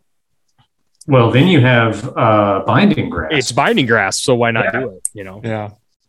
We're gonna fix this game one shit take at a time. Frozen Shade, a flying Frozen Shade. Yeah, dude, that's why is that card not fucking flying? That art sucks. It doesn't fly. I feel cheated. So this was a couple. I think it was our most recent Bootleggers Ball, which was like 2019 at this point. Our buddy Chris played a deck which was basically cards he owned, unsleeved. And so he had a board state, I remember seeing, that was an unlimited Mox Ruby, an Italian Moat, and a Frozen Shade with flight on it. Hey, man, you got to get over that moat somehow. Yeah, exactly. That was what won him that game. Well, here's another one. What if you maybe it's too good because it's black, but Drain Life without the 1 colorless? You already got to use black mana to do it. It's black X. Black X. Yeah. Is that too broke if you're playing in a mono black deck? A black fireball that just gains you life. That's sick. It seems totally fucking gross, but I mean, you do have to play black mana for it. So yeah. That's like they quote unquote fixed Drain Life in Ice Age 2 with Soul Burn, and it's black X and 2. And so like we're going the other way. But making it way worse, yeah. Yeah. So again, we get that art is sick though, right? The dude's just like blown out there on the ground. Yeah, a guy is just roasted out there on the snowfield. Again, great art. Not you want to play something else. Yeah, absolutely. What if you had Argothian Pixies minus the artifact ability and just give it flying? Because Pixies should be flying. What if it was green and you added flying and left the artifact ability? A green 2/1 flyer. Yeah, I'd play the shit out of that card. Mm-hmm. Yeah, that would be cool. Yeah, I mean, look, we're talking about like you're heavy into green, so it's a green deck. I mean, but who cares? It's a 2/1 that dies to every piece of removal that's not an artifact. I mean, if we're just throwing shit at the wall to see what sticks. We're throwing shit. We're throwing shit. All right. What would we have to do to make Killer Bees good? Man, that card ain't savable. Oh no, make it green. Just casting cost is green. 1G. And it's a 1/1, not for a green 0/1 flyer that pumps. Oh, you know what? A 1/1 would actually make it really cool. Yeah, make it a so 1. it'd have to be 1/1 for 1 and a colorless that you can pump. I would say 1/1 for 1 green, but I hear it. What if so just a better script sprite? what if you made the pumps permanent? Sure, why not? Jesus dude? Christ. Why not, dude? Just to add 1/1 counters to it. What if Bounty of the Hunt let the counters stay? I would love that. There That we makes go. sense. I'm pretty sure this same type of conversation happened after Exodus, and that's how we got Urza's block. Yeah. Moss was having it in 08. Yeah. Yeah. What if Counterspell was free? Oh wait, it is. It's called Force of Will, right? What if we take Necropotence and get rid of the rest of the words? Hey, why does the red force of will not hit the opposing player? That is stupid. Pyrokinesis, I agree. Yeah, that sucks. that card is unplayable. If you could pitch a red card and do 4 damage to their face, that would be amazing. I think that's why it doesn't do that. What's that? I think that's why it doesn't do that. Yeah, it's a better fire blast. So now it's a shitty, unplayable card. I've played it. I mean, isn't Magic full of those? That's what I'm saying. We're trying to get rid of the shitty, unplayable cards. Or did I miss? I mean, that's 90% of the card pool, isn't it? People like Contagion. I mean, Pyrokinesis it just doesn't stick. That's the thing that sucks about it. Yeah. I mean, couldn't we just essentially go through all of my deck lists at this point and just say these are the worst cards in Magic?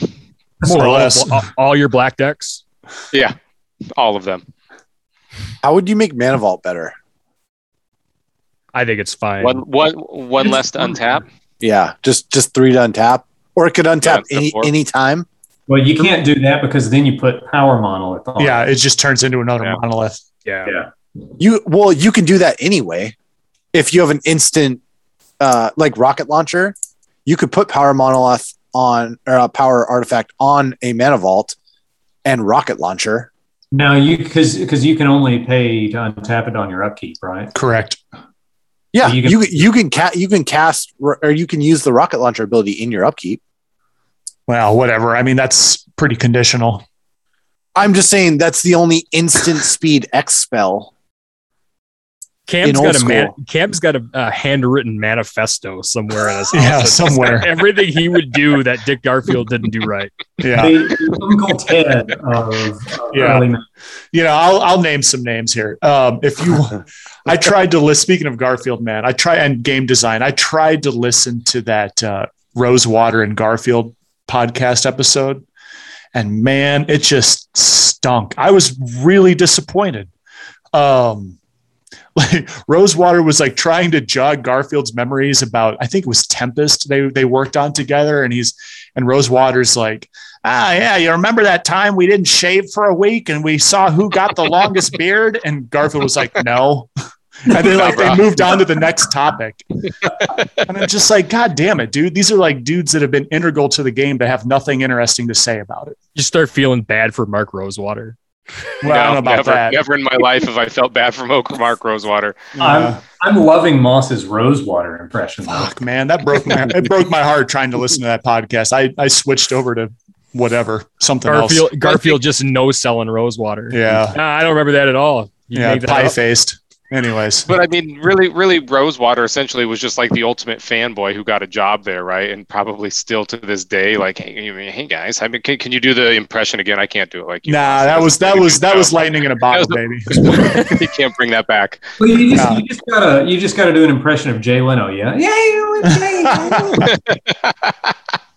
I mean, that's pretty spot on, honestly. Yeah. No, I don't know. I just wanted to get on the therapist couch and speak my piece on that, because I was stoked because I knew like his cast wasn't that good. I've listened to a couple eps in the past, but it's been a while, and I was like, man, this is probably going to be at least interesting, if a bit grating. And I'm like, oh man, not only is it horrible, but they have nothing interesting to say. Does Dr. Richard Garfield, PhD, Esquire, have anything really to do with Magic anymore? Like, and what I mean by that is, I know he was kind of involved with the design of Dominaria, but does he like put besides hammering checks? I don't know. Yeah. I mean, I just don't know if he's just like doing the rounds on Rosewater's podcast as a courtesy, or if he's even interested in it being a part of, or him being a part of it. Yeah. Rosewater probably followed him around like a fucking chihuahua for 2 weeks and was like, yo, Dick, when are we going to do it, Dick? Just dry humping his leg up and down the fucking street. I'll give Mark Rosewater credit for precisely one thing, and that is Blue-Green Berserk? Blue-Green Berserk. You know it, baby. It's near and dear to my heart. It's a very fun deck. Talking about good, well-costed creatures and explosive gameplay. He came up with that? Yeah, I don't know if he invented it, but like it was a deck that he played back in '94. Yeah, I'm just almost. He was very much integral in pioneering that deck, I believe. Just curve and tempo. Well, shit. I don't know. I mean, is there anything else left to cover? We've plumbed to new depths on this one. God, man, you watch listens. All 7 people who listen to this aren't going to make it past 10 minutes. It's just going to be absolute. No, that's fine. This one was for us, anyways. For the Chudes, anyways. Cam gets to shut it down like usual. Yeah. Yeah. So we're done, right? Bye.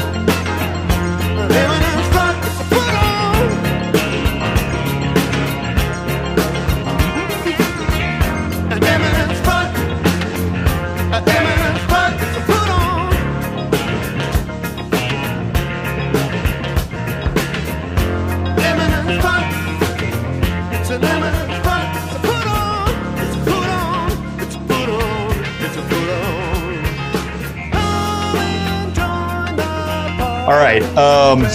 So yeah, Cam, you and I have been wanting to do a deep dive on the Wheel of Time TV show for a while here. Yes. The season 1 finale was last week. You and I have both finished it. I have not read the entire series, but I've read about 7 books, so I'm about halfway through the whole series. And I haven't been reading them I'll read like a book a year or like a book every other year. You know what I mean? So I'm not like super hardcore into it. But I mean, I'm really into the show and you meanwhile have read the series, multiple times?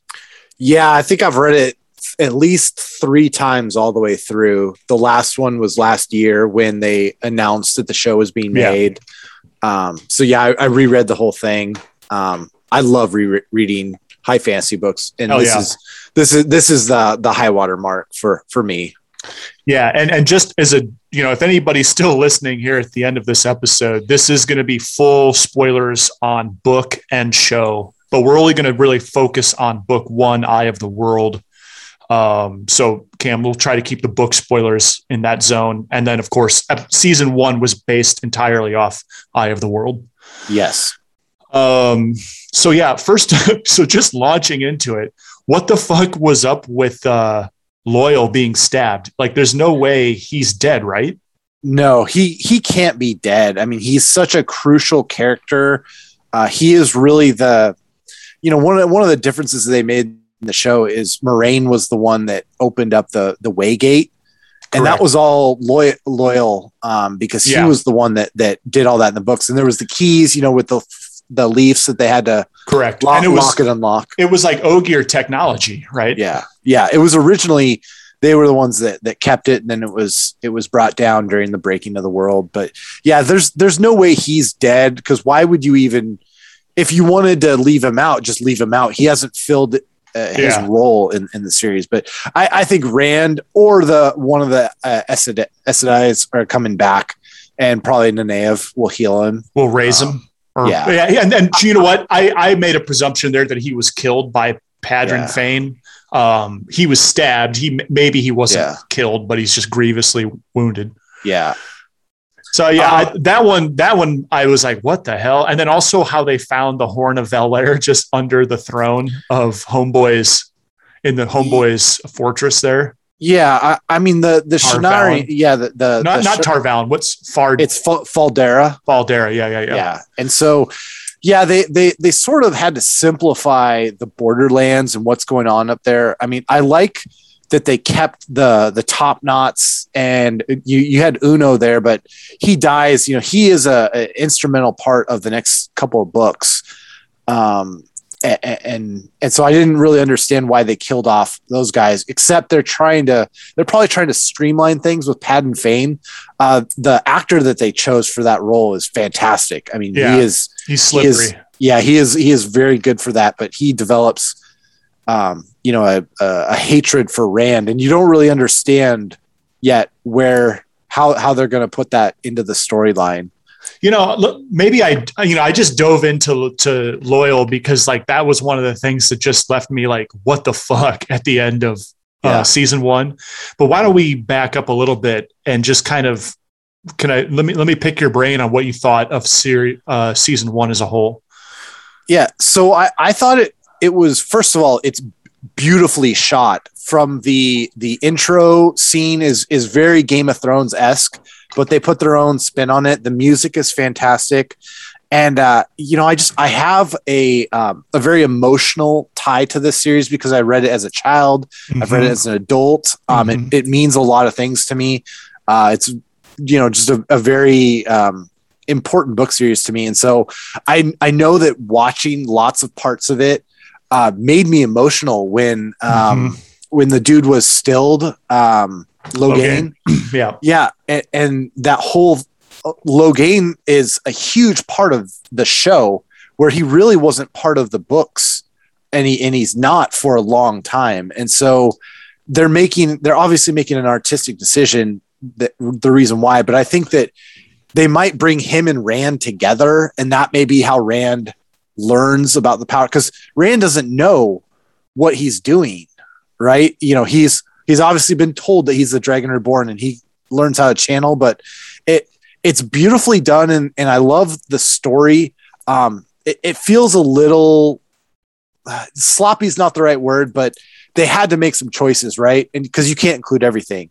Right. And so I like the choices that they made, but it's definitely a little loose. So what I love about it is, well, first of all, all the comparisons that pit it against Game of Thrones is annoying because it's like a whole different world.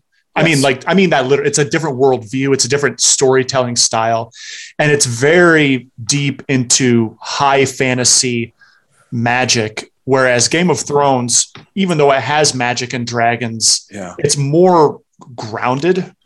Well, Game of Thrones is grimdark too, right? It's that gritty, morally gray stuff. There's it's also that. Evil. It's also that. And that's a huge difference with that, because I mean, Wheel of Time is very Dungeons and Dragons-y, good versus evil. Like, we all grew up reading Dragonlance and Driz novels, and like that fundamental choice of like the bad guy is literally called the Dark One, and he's evil. And you have like he's the dragon, and he uses the light power. It's exactly. So it is much different than Lord of So I appreciate the show going hard into the high fantasy and really setting a different tone than, because there's some brutal stuff that happens in Wheel of Time, but it's not, like how many throats did I see get slashed in Game of Thrones where it's like violence porn. And after a while, like the first couple of times it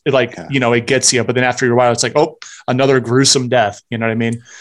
One of the things that struck me watching the first couple episodes of Wheel of Time was there is this horror sub element to it with the Trollocs and the dark and the fades. Yeah. And the fades are really scary. Yeah. Especially when that Trolloc chases Nynaeve into the cave. Yeah. In either the first or second one, that was scary. I mean, that's cool. But I love that they introduced that element where the story is kind of a little goody at first. And you've got these townspeople, and they're in a bar and they're celebrating, and then you have this like really dark counterpoint to what's going on. I thought that was very well done. Yeah, no, that scene was sick. And then she goes underwater and stabs him, and you just see the red billowing up. Yep. I mean, it wasn't graphic, but it was graphic, but it wasn't like gruesomely porn, like violence porn. You know what I mean? It let your imagination kind of fill in some of the blanks, but it still put you ill at ease. Yeah. I mean, not to keep going back to Game of Thrones, but like there's a lot of graphic violence and a lot of like sexualized violence in that. And there's none of that in Wheel of Time. It's written in a completely different style. And so there are some violent things, like people die and people get attacked and eaten by Trollocs, but that whole like kind of thing that really rubs some people the wrong way with the sex assault stuff in Game of Thrones is not here, and I appreciate that watching it, because it can be scary enough with the Trollocs, but going back to that first episode with Moiraine just unleashing with the one power. Yeah, I mean, I thought it's really well done how they've done the magic part. Of this. And I was reading, I think like a GQ article or somewhere about, and it's like, it was referencing like, them recording it, or when they were filming, I mean, and it's like Rosamund Pike, the actress that plays, Moiraine, she's like just doing all of these gyrations, right? Like with no special effects in a vacuum. and then they, all of that shit is CGI'd in later. You know what I mean? So it's like, it's got to be kind of strange at first when you're just, making all of these hand motions and gyrations and exaggerated, the spell casting, and then all that has to be filled in post, It's really interesting when you look at the season one and you say, who's the main character? Like, who would you say is the main character? So let me put a pin in that. And sure. I do want to answer that specific question, but I want to get to what I think, my main gripe, if you will, was Okay. that it's the pacing on the season as a whole is off to me. Yes. Like it's a slow starter, and I get they're doing a lot of world building, and I appreciate that. So it kind of rolls out slowly, but then in the middle, they kind of take a couple of segues that I didn't really care for. They got really deep into the Moraine and land connection. They got really deep in with the warders. They got really deep in with the green Aja. I forget her name. That was killed. Alana. Yeah, it was yellow. The yellow was killed. That's Corell. Oh, my bad. Yeah. But yeah, Alana. Yeah. There was the yellow was killed. Yeah, sacrificed herself when they fight Logain. Again, they, like you alluded to, they went really deep on Logain. That was all in the midseason. And then I felt like the meat of the story of the book was bum rushed into the last 3 episodes. The whole Eye of the World and Rand, spoiler alert, Rand is the dragon. They've been hinting. Is it Matt? Is it Rand? Is it Egwene? Is it Perrin? And it's actually interesting because like I know it's Rand, my wife. She's watching it with me. She's like, I don't know who it is. She's like convinced it's going to be Nynaeve or Egwene, and I'm just like, Jesus Christ. And but it's Rand, and so then so in the book he's the main character. Yes, and in the show I feel like it's Moraine, to answer your question. Yeah, but I feel like with the way they paced it, I don't think they gave enough buildup for Rand. So that way, when the reveal happened, it didn't hit as much as I thought it would. I mean, it hit. Sure. I mean, I also know it's coming, right? So I have to take my opinion with a grain of salt there. Yeah. I have to be mindful of that because it's like, yeah, I knew it was going to be him the whole time. So, maybe the correct person to ask is somebody for whom that was a big reveal. You know what I mean? Yeah. But I honestly don't know what I would have wanted differently. I mean, for example, maybe here's one thing. Remember how in the book they have the whole Rand has the whole concept of the void. Tam teaches him how to enter the void, which is like I visualize that as like a pseudo like a mindful state of maybe like meditation. Meditation. Meditation. Yeah, it's like a meditative state, right? Yeah. And, his dad or his father figure had taught him this, and he's been using it throughout his life. And that's what's made him like a really keen archer. Yes. But now when he goes to try to channel, he figures that he finds out that by entering the void, he can control the one power. You know what I mean? Yeah. Or, it's like, but they didn't have any of that set up. And so then like when he's trying to use the power at the end, he's just like, well, I don't know. Here, I'm just gonna like hold on to this Terangreal, this holy relic, and like it's gonna light up. You know what I mean? Yeah, I don't know how people are watching this cold without knowing anything, without reading the books, because like the end, we all saw the bad guy and we're like, oh, it's Ishmael. Yeah. But I don't know if they're trying to make it seem as if that's the dark one, and that part, like you're talking about pacing, that whole part should have been 2 or 3 episodes, and they really should have focused on, okay, well, they had that beautiful that 5-minute section with Luce Theron. Yeah, I love that. In the beginning. That was amazing, right? And you had the show cars and everything in the background was fantastic. But like, if you don't know what that is, what are you even like? What is your concept of what's happening there? And then same thing when Ishmael comes and he's there, but he's not there. And like, you don't, when the knife comes through the back of Moraine's head, basically. Yeah. And Rand is dreaming, but you're just like, why is that even important? How does this guy have this effect on us? And then they totally left out the whole Green Man.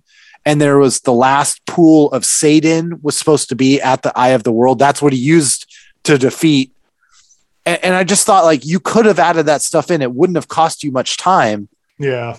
But you were rushing through everything else. Yeah, that gets to my point about the pacing, where they did a good job setting up the world at the beginning, but then the middle season kind of went in too many different directions and got away from the core of the story. and kind of almost had like these little mini arcs, Logain and the warders. Like I said, I already went down this road, so I won't go back down it. But that's time that could have been used to help set up, I think, some more of the mystic element of, what the main quest was about. Yeah, they must have thought that the Aes Sedai dying and the warders reacting to that is really, really important, because they spent almost an entire episode on that warder killing himself.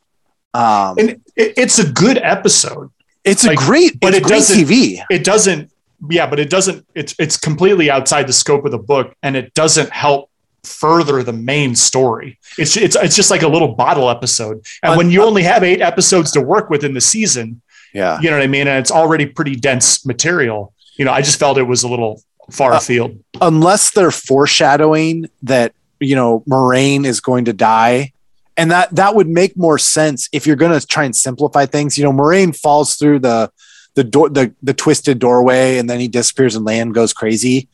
I don't know if you've even gotten there. Well, yeah, no, that's where I'm at in the books is Moiraine has disappeared. Yeah. Okay. But I think what they're doing is they're setting that story up for Moiraine doing that. Lan is going to have the same effect. And then Nynaeve is going to have to come in and basically rescue him from the longing, I think it's called. I can't remember exactly, but they're going to just dispense, so Moiraine gets quote unquote stilled. I don't know if that's real or not. So that was weird. That was really weird. Like she has so much more to do in the books, but then I kind of stop and think about it. It's like, well, wait a minute. She's still in a bunch more books, but like her main arc is actually kind of done. Yeah. I mean, her thing is to counsel Rand now. Like she doesn't have to use her power to fight Trunks. He's powerful enough to do anything he needs to do. Her power is irrelevant. And plus she's been exiled from the White Tower now. Yeah. So she's not an asset for that. So it's interesting. Like that's a deviation from the book that I think could actually be, it's got me guessing. And she's obviously going to stay on the show because she's one of the main, like I just said, the main character or so it seems, but if you want to switch up, there's also Mat and Perrin to talk about a little bit. Yeah. Let's cover the other 3, or actually let's cover the other 4 Ta'veren first. Sure. Let's start with Perrin. So it was interesting how I like the changed backstory they give him with him accidentally killing his wife during the Trolloc raid at Two Rivers. Mm-hmm. And it gives him a depth that he would otherwise lack because he doesn't have a lot to do in the first book. Yeah, and again, early on, he's kind of the dependable buddy. He's not written as a quote unquote smart person or cunning like Mat or Rand, and he's just kind of the solid buddy. And I just think they wanted to liven him up a little bit. I don't I like the guy that they picked for him, but I don't think that they've used him very well. I hope that they lean more into his Wolf Brothers story. Yeah. And that comes out because that's really cool. They had the little thing with the White Cloaks, and the White Cloaks are fantastic those are in this. Holy shit. But as far, that's probably one of the best adapted things. The Aja and the White Cloaks, I think, are the best adapted things. Yeah, it's funny. I looked at them and I was like, oh, it's a bunch of Proud Boys at first. Yeah, but there's schisms within the White Cloaks, and there's the Questioner who is just, I mean, he's horrible in the books too. I don't know how far you've gotten into that part, but I mean, he is obviously horrible. He's terrifying. But he's like that for a reason, right? And there's no way he's dead. Oh, go ahead. No, go ahead. Well, I don't remember in the book him having that collection of rings. Was that in the book? No, he didn't. And they don't, from what I know, they don't kill Aes Sedai. They just, they try and basically drum up stuff against them because most Aes Sedai would just kill him, just wipe him out because they can do that if their life is in danger. So I don't know. He was trying to get Egwene to channel, but he didn't seem like he was afraid of her channeling at all. And he's killing them because he's got a dozen of their rings. Yeah. And that's the thing. He was saying something in one of the episodes about if we cut off your hands, you're no longer able to channel. And I don't know that that was ever discussed in the books, but maybe that's some Aes Sedai use their hand motions as a crutch to access the power. Yeah. And maybe because he chopped the girl's hands off in the first one where he's burning her alive. Her hands were gone. Yeah. And so that's an interesting choice. But yeah, he is set up to be a monster for a reason, right? And then there's another section of the White Cloaks who are a little bit more noble. And I think you saw that, like, they don't jive well with the questioners. Oh yeah, right. Because one of Elaine, one of her sons. I mean, this is a few books away, but her son, Galad. I mean, that's way outside the scope of this conversation, but so Perrin, I agree. They didn't, they tried to give him a little bit more interesting story, but he just didn't have enough to do. The wolf stuff was okay, but they didn't lean into it much. But they also, they had so many stories going on at once, And then there at that last scene, Perrin he picked up an axe, but he let those guys go. You didn't have anything. Yeah, he just looked like an idiot at the end. Yeah, and that doesn't jive with his character later on. And maybe there was a reason for it, but I think that they cast him really well.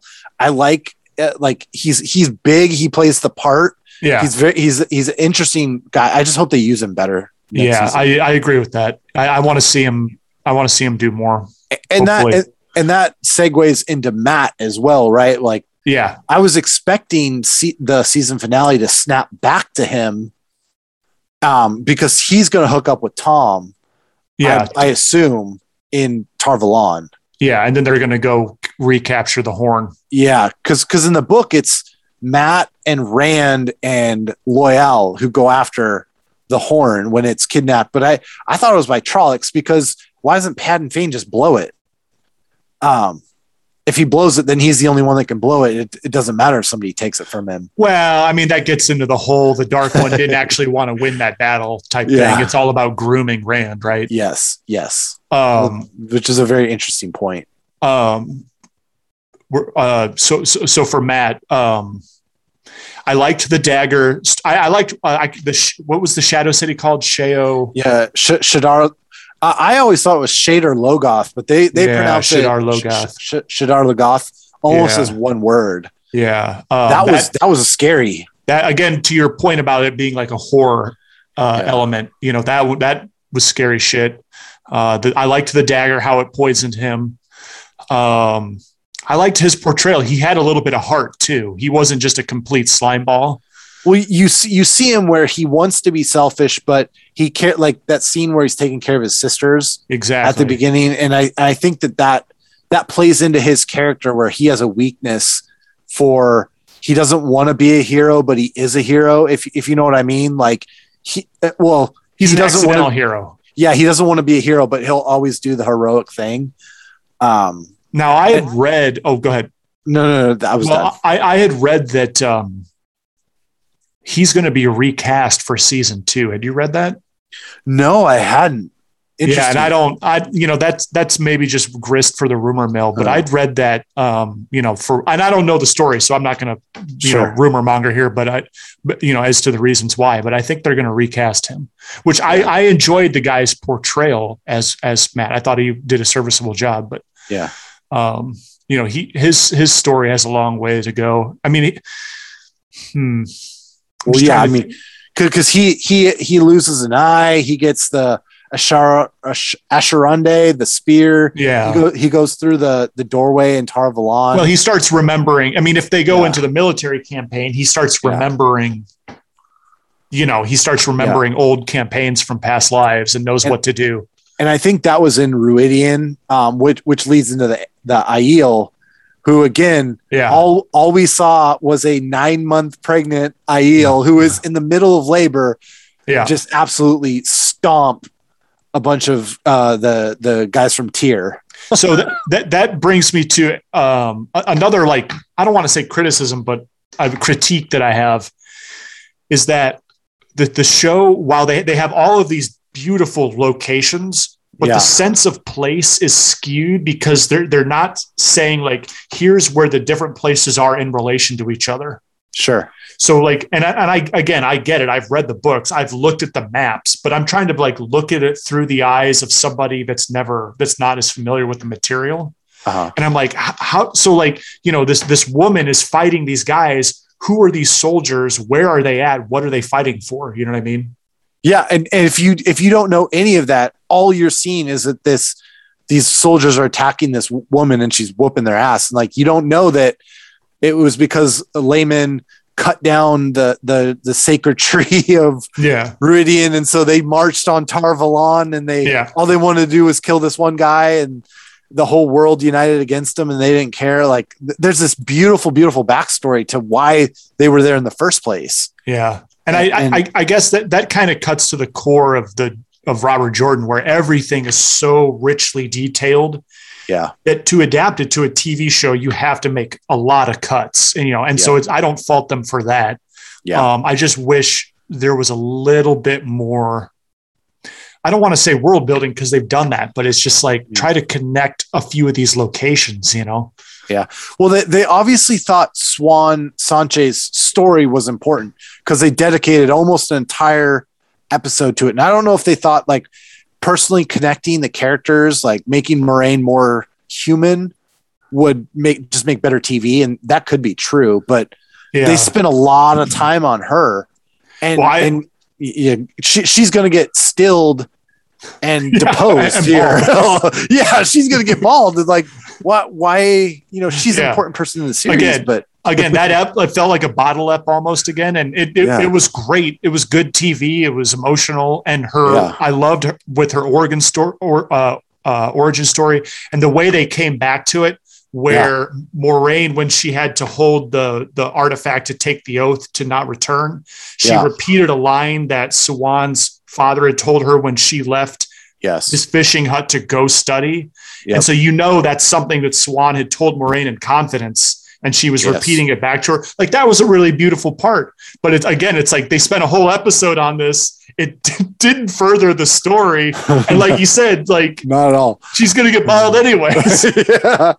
She's gonna get fucking turn one mind twisted here in just a second. Yeah, Leandrin's ready to fly her black freak flag and take over. Yeah. And it's I mean they made the White Tower is beautiful. The costumes are beautiful. Yeah, no, it's sick. The coloring and the saturation is really a big contrast to most quote unquote fantasy that you see. That's usually like washed out kind of gray. Yeah. They really leaned into the colors, and that's very important to Robert Jordan, right? He's always talking about this emblem and that emblem and the colors are. But I mean they've spent a lot of money on this. Thanks, Bezos. Thanks, Jeff Bezos. So how about we touch on Egwene then? Yeah. So she's fantastic. They've really kind of leaned into Egwene and Rand though, and their love story and like that. I like that. Yeah. It petered out really early in the books and they kind of knew early on. And so again, I think they're making these choices for a reason that we have yet to see, but you haven't finished the book, so you don't know what happens with Egwene. Yeah. But it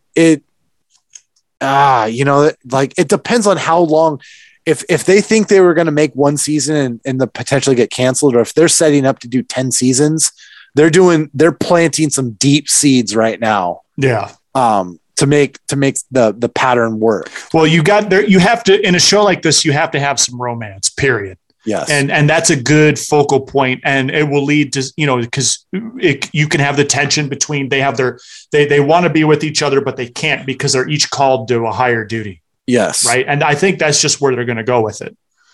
Yeah. And it's kind of interesting the way they put Min into the show. Correct. Like there was no charisma. There was no chemistry between her and Rand when Rand went back in there. And she's reading his I didn't get the vibe from him because she becomes the love of his life. She's the one that spends all the time around him. She's the one that's always there. She is like the wife. I mean, that was just like a really soft introduction, right? She was basically a plot device honestly, Yes. at this point. So, but yeah, I was happy to see. Is she in the first book though? I couldn't remember that. I don't think so. And really where I wish they would have gone with that is I wish that they would have introduced Lews Therin earlier into Rand and used that to show him he's the dragon. His internal monologue. But that gives it away. That gives it away too much, I think. Yeah. That seems weird to make that choice. It's like, he's literally the dragon reborn as soon as, it's like burying the lead a little bit. Like I understand I understand you want to have some mystery in it. And it was cool when Tom kills that dark fiend and cause she doesn't know which one of them it is. Yeah. That was cool. But again, like you could start working the Forsaken in, you could have brought Lanfear in early on, like they do in the books. And, I'm hoping to get some Forsaken in the next couple books because in the next couple of seasons, because I like how different they are. And they're not like these evil monsters. Yeah. They have agendas. Yeah. They're humans. They're humans that were Aes Sedai that turned from the light for selfish reasons. Right. Yeah. They have. And if you read some of the backstories to them, they all have reasons why they didn't. Either they hated Lews Therin or they wanted better research or they wanted access, they wanted knowledge, but they're all different and they're really evil. Yeah. But they're human, right?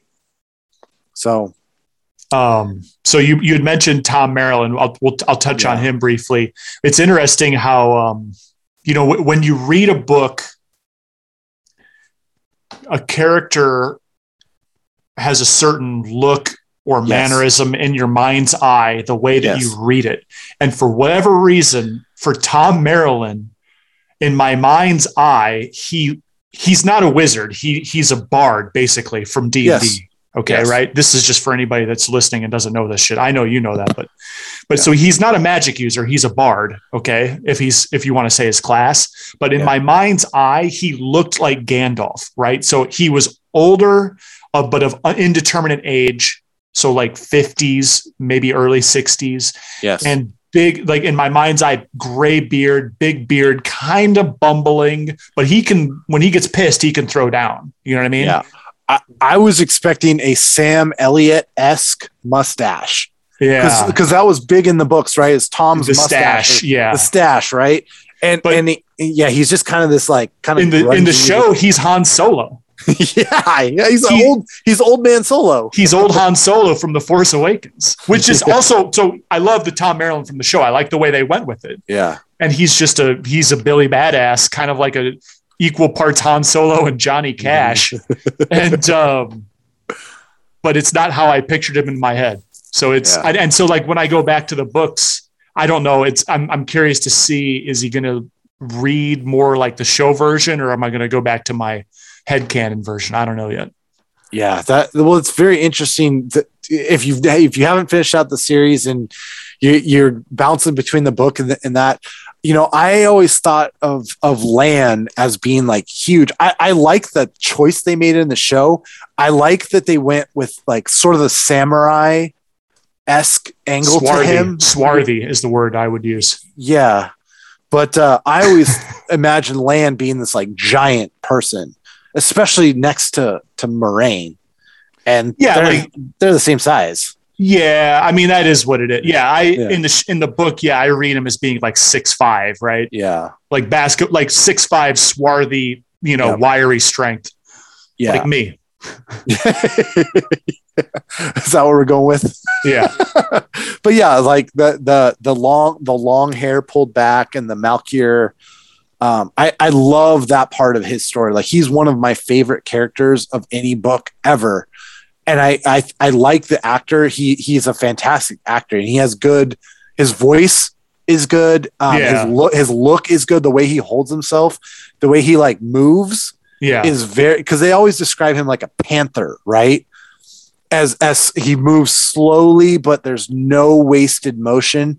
And at any point he can just explode into violence. Yeah. And I'm hoping they get into his swordsmanship in future seasons, right? Where he's doing the different moves, the different well, he's the one that teaches Rand how to use a sword, and Rand's sword work. Oh, I'm important. sorry. We're talking. I'm conflating a couple different things here. Now. Oh, sure. So yeah, we're mixing in Rand and Lan. So you were discussing Lan. Yeah. But yeah, I was just saying that Lan is the one that teaches Rand sword work. Yeah. So I was describing Rand as being 6'5" and swarthy. Yeah. Lan, I mean, I love. Yeah, he's smaller. You're right. The dude is the same size as Rosamund Pike, right? But I love the casting on Lan. The dude's me too. He's a total badass. I can't wait to see more. He's just taking the character and making it his own. Yeah. From Rand, I mean, he looks the part with that bright red hair. Yeah. I just hope that he's able to kind of command that presence that Rand, like when Rand feels, he's Superman, right? He's he's Captain America. He's whatever you want to describe. He is the ace. And I just think like they need to make sure that comes through. Because, I mean, he's also supposed to be 19, right? So he hopefully the actor and grows into the character as the character grows into the role, as the character grows into what his destiny is. And I think I'm hopeful. We'll see what happens. Yeah. But no, I mean, overall, I've loved the show. It's had some very I don't know why I have such an emotional pull, but when the Aes Sedai pulled together to still Logain, the fact that they hate each other, right? They hate each other, but they still brought each other together and they remembered they were sisters. I don't know why that had a real strong emotional effect on me. Sure. There's been a couple other parts like that where I watched something happen and maybe it's just something I've read about for so long and you see it happen in person. Yeah. Oh, absolutely, dude. And you're just like, oh man, I have a lot of emotions or nostalgia, whatever you want to call it. Tied to that. Oh no, I totally get that. It's something that you've read about and fantasized about, no pun intended. Yes. And to see it in live action, it's just a visceral reaction. Yeah. And I had that same thing happen. I went and saw Spider-Man: No Way Home. And the movie is sick. I mean, we could do another 45 minutes on that, but so I'm just going to, did you see it? I did. Okay, good. So spoiler alert, I'm going straight into hard spoilers on that. But the part where Andrew Garfield's Peter Parker dives off the building to save Tom Holland's Peter Parker's MJ, the movie MJ. Yeah. And he succeeds in saving her, whereas in the books, he wasn't, and in the Garfield movie, he wasn't able to save Gwen Stacy. That was a very visceral emotional part for me. Cause it's no, this time he got a second chance and he did it and it worked, Yeah. And he felt it and I felt it. It was sick. Mm-hmm. Okay. So last thing on Wheel of Time, back to Wheel of Time. Last thing on this is Nynaeve, kind of a hard name to sell, hard name to pronounce. But I think they say Nynaeve. Man, I was kind of on the fence with her, and I still remain I sometimes I'm perturbed, just not perturbed. Sometimes I just straight up don't like her. And then sometimes I'm in awe of her. And that's the way the character is too in the book. So I'll give the actress credit for that. Yeah. And she's doing a great job because I think that's part of it. She's not supposed to be likable. Correct. And I think she's prickly and she's got this sort of spinster attitude where she always thought she was going to be a wisdom. So she blocked everybody out. She hates men, but she doesn't really, but she thinks that she's supposed to. Yeah.